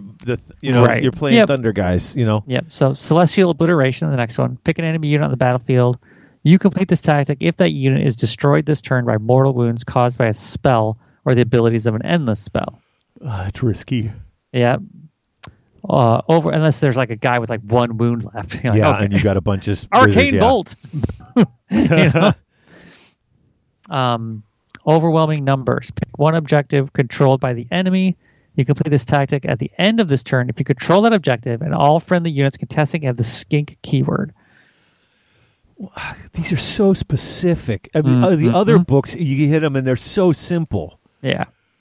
Apex Predator. Pick an enemy monster. You complete this tactic at the end of this turn if that enemy unit was destroyed by an attack made by a friendly Seraphon monster. Okay.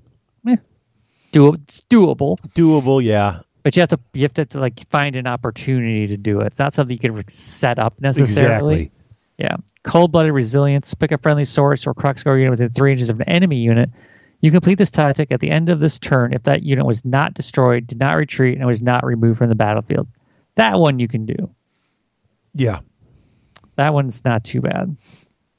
Pack Hunters. I like how they added not removed from the battlefield. So Yeah. I can't pick him and then teleport him away from everything. Yeah.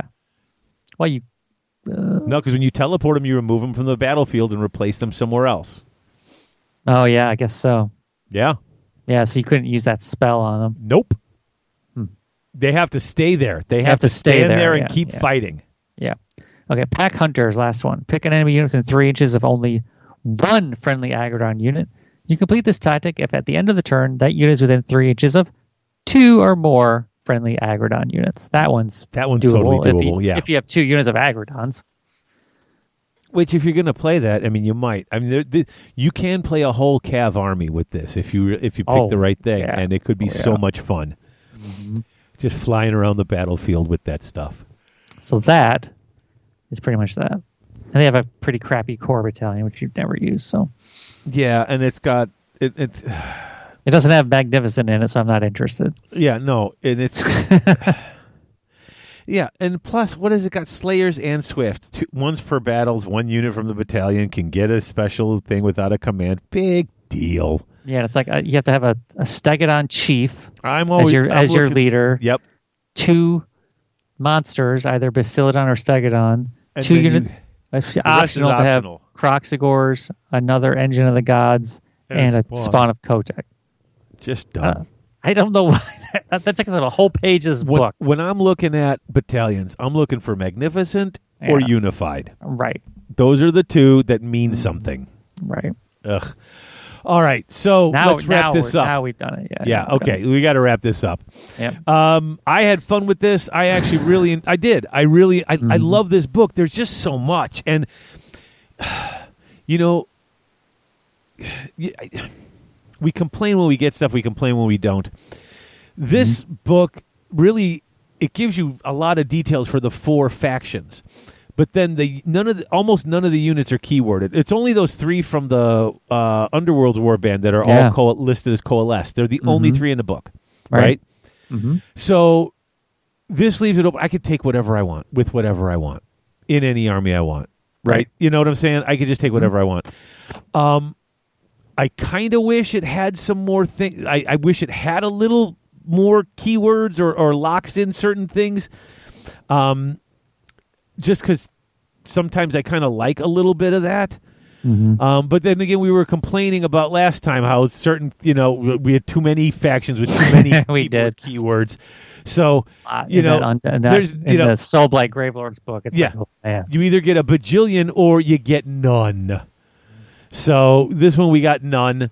But I think that's really, I love the fact that we've you can build whatever you want with it. So this is the latest book, right? Yeah.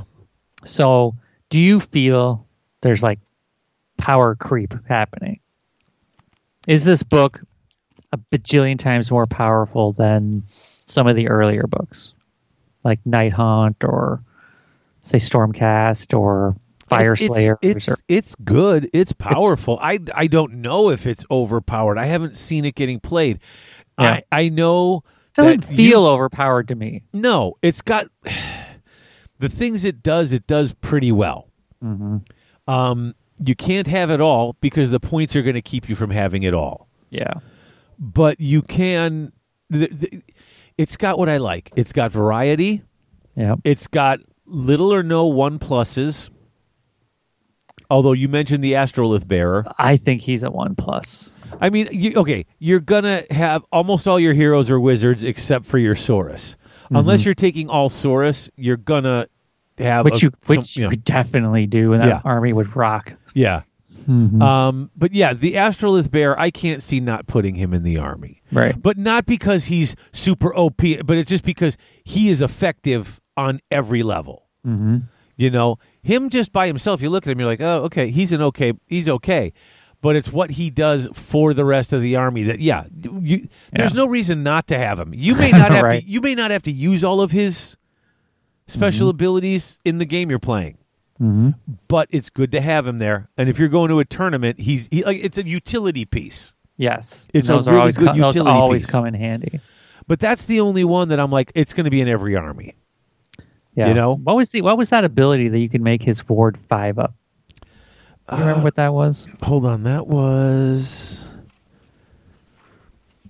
Now, which guy was that had the 5 up or the 6 up ward? That's the Astrolith Bearer who's got the 6 up ward save within range. Yes. But then there was an ability in here somewhere where you could boost that to 5 up. Yes, let me find that. Here it is. It's Protection of the Old Ones. It's 10 cosmic power points. Right. Friendly units affected by that, I have a 5 up ward instead of a 6 up.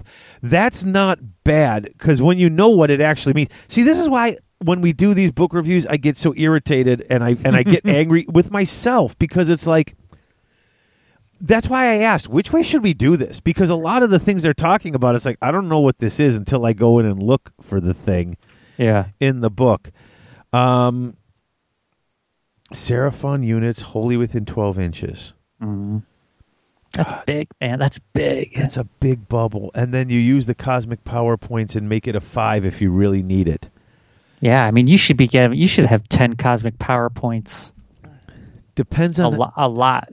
Yeah, I mean, has to be at the start. but you're taking a Starborn army if you're talking about cosmic power points. Yeah, so you're right. taking at least a Slan. You're probably taking Croak. Mm-hmm. Croak and a Slan, man. I'm telling you, right? That's 650, 700 points, but then but that's it's just cool. That's gonna. You can take just a bunch of skinks too with no Slan, like you said, and they've still got good spells, good things they're doing, and you can. It's I don't know. It's however you want to play it, but that 5 up ward. Now I know what you're thinking right now. I know you're picturing that guy on the table, and you're picturing that 12-inch radius bubble around. Yeah. And you're thinking, this would be so much better if I had another one. Right. And you had each one about 10 inches up or 12 inches up from the side of the board. Mm-hmm. Now you've got this huge, this huge part. Everything's got a 5 up ward save. Yeah. Like your whole army. Well, you have to spend that 10 every turn for the 5 up ward. But even the 6 up ward, like if you don't have the points to spend, it's like but the 5 up ward is twice as effective. Well, yes. I mean? Yeah. That's the maths. Yeah, it's amazing. It's great. Like 20 Saurus warriors with a 3 up save on an objective with a 5 up ward. I mean, they're just not going anywhere. There's so much going on with this army. I get so excited. I'm actually, I gotta tell you, I'm excited for Rotor because this has been his army since it came out. Like as long as he's been playing this, you know? Yeah. This has always been the army he's had, and he stopped playing it because it wasn't very sweet for a while. And I'm reading this stuff in this book, and I'm like, wow, he could just do all sorts of cool stuff. And you can just really... And I have a Generation 1 Lizardman army from the 5th edition starter box. Bretonnians versus Lizardmen. If you're not... even if you're not into that much into the magic part, you take a... because then you play Coalesced, and you just got... tons of Saurus running up the field. You can go up the guts with this army if you want to, or we already talked about how you could just run 3 Carnosaurs up the first turn, take the first turn, run them up 10 inches in the hero phase, and then move 10 inches again and then charge. I mean, Yeah. that's a thing. And then you got all the Saurus running up behind them. Yep. Yeah. You can totally do that. It's crazy. Yeah. You just throw an Old Blood, 2 Scar veterans on Carnosaurs, and you just go to town. I wonder how much that would cost. The army has so much potential. Yeah, I mean, Source Old Blood's 285. Scar vets are 255. I mean, that's a half your army, but they're going to occupy the other guy's entire army Yeah. while they do that. And then They're you're going to kill a running lot. up. They're going to kill a lot of stuff. And then you got 4 or 5 units of Saurus just charging up behind them. Yep. Just battering rams. Yeah. Yeah. All right. Listen, are you ready?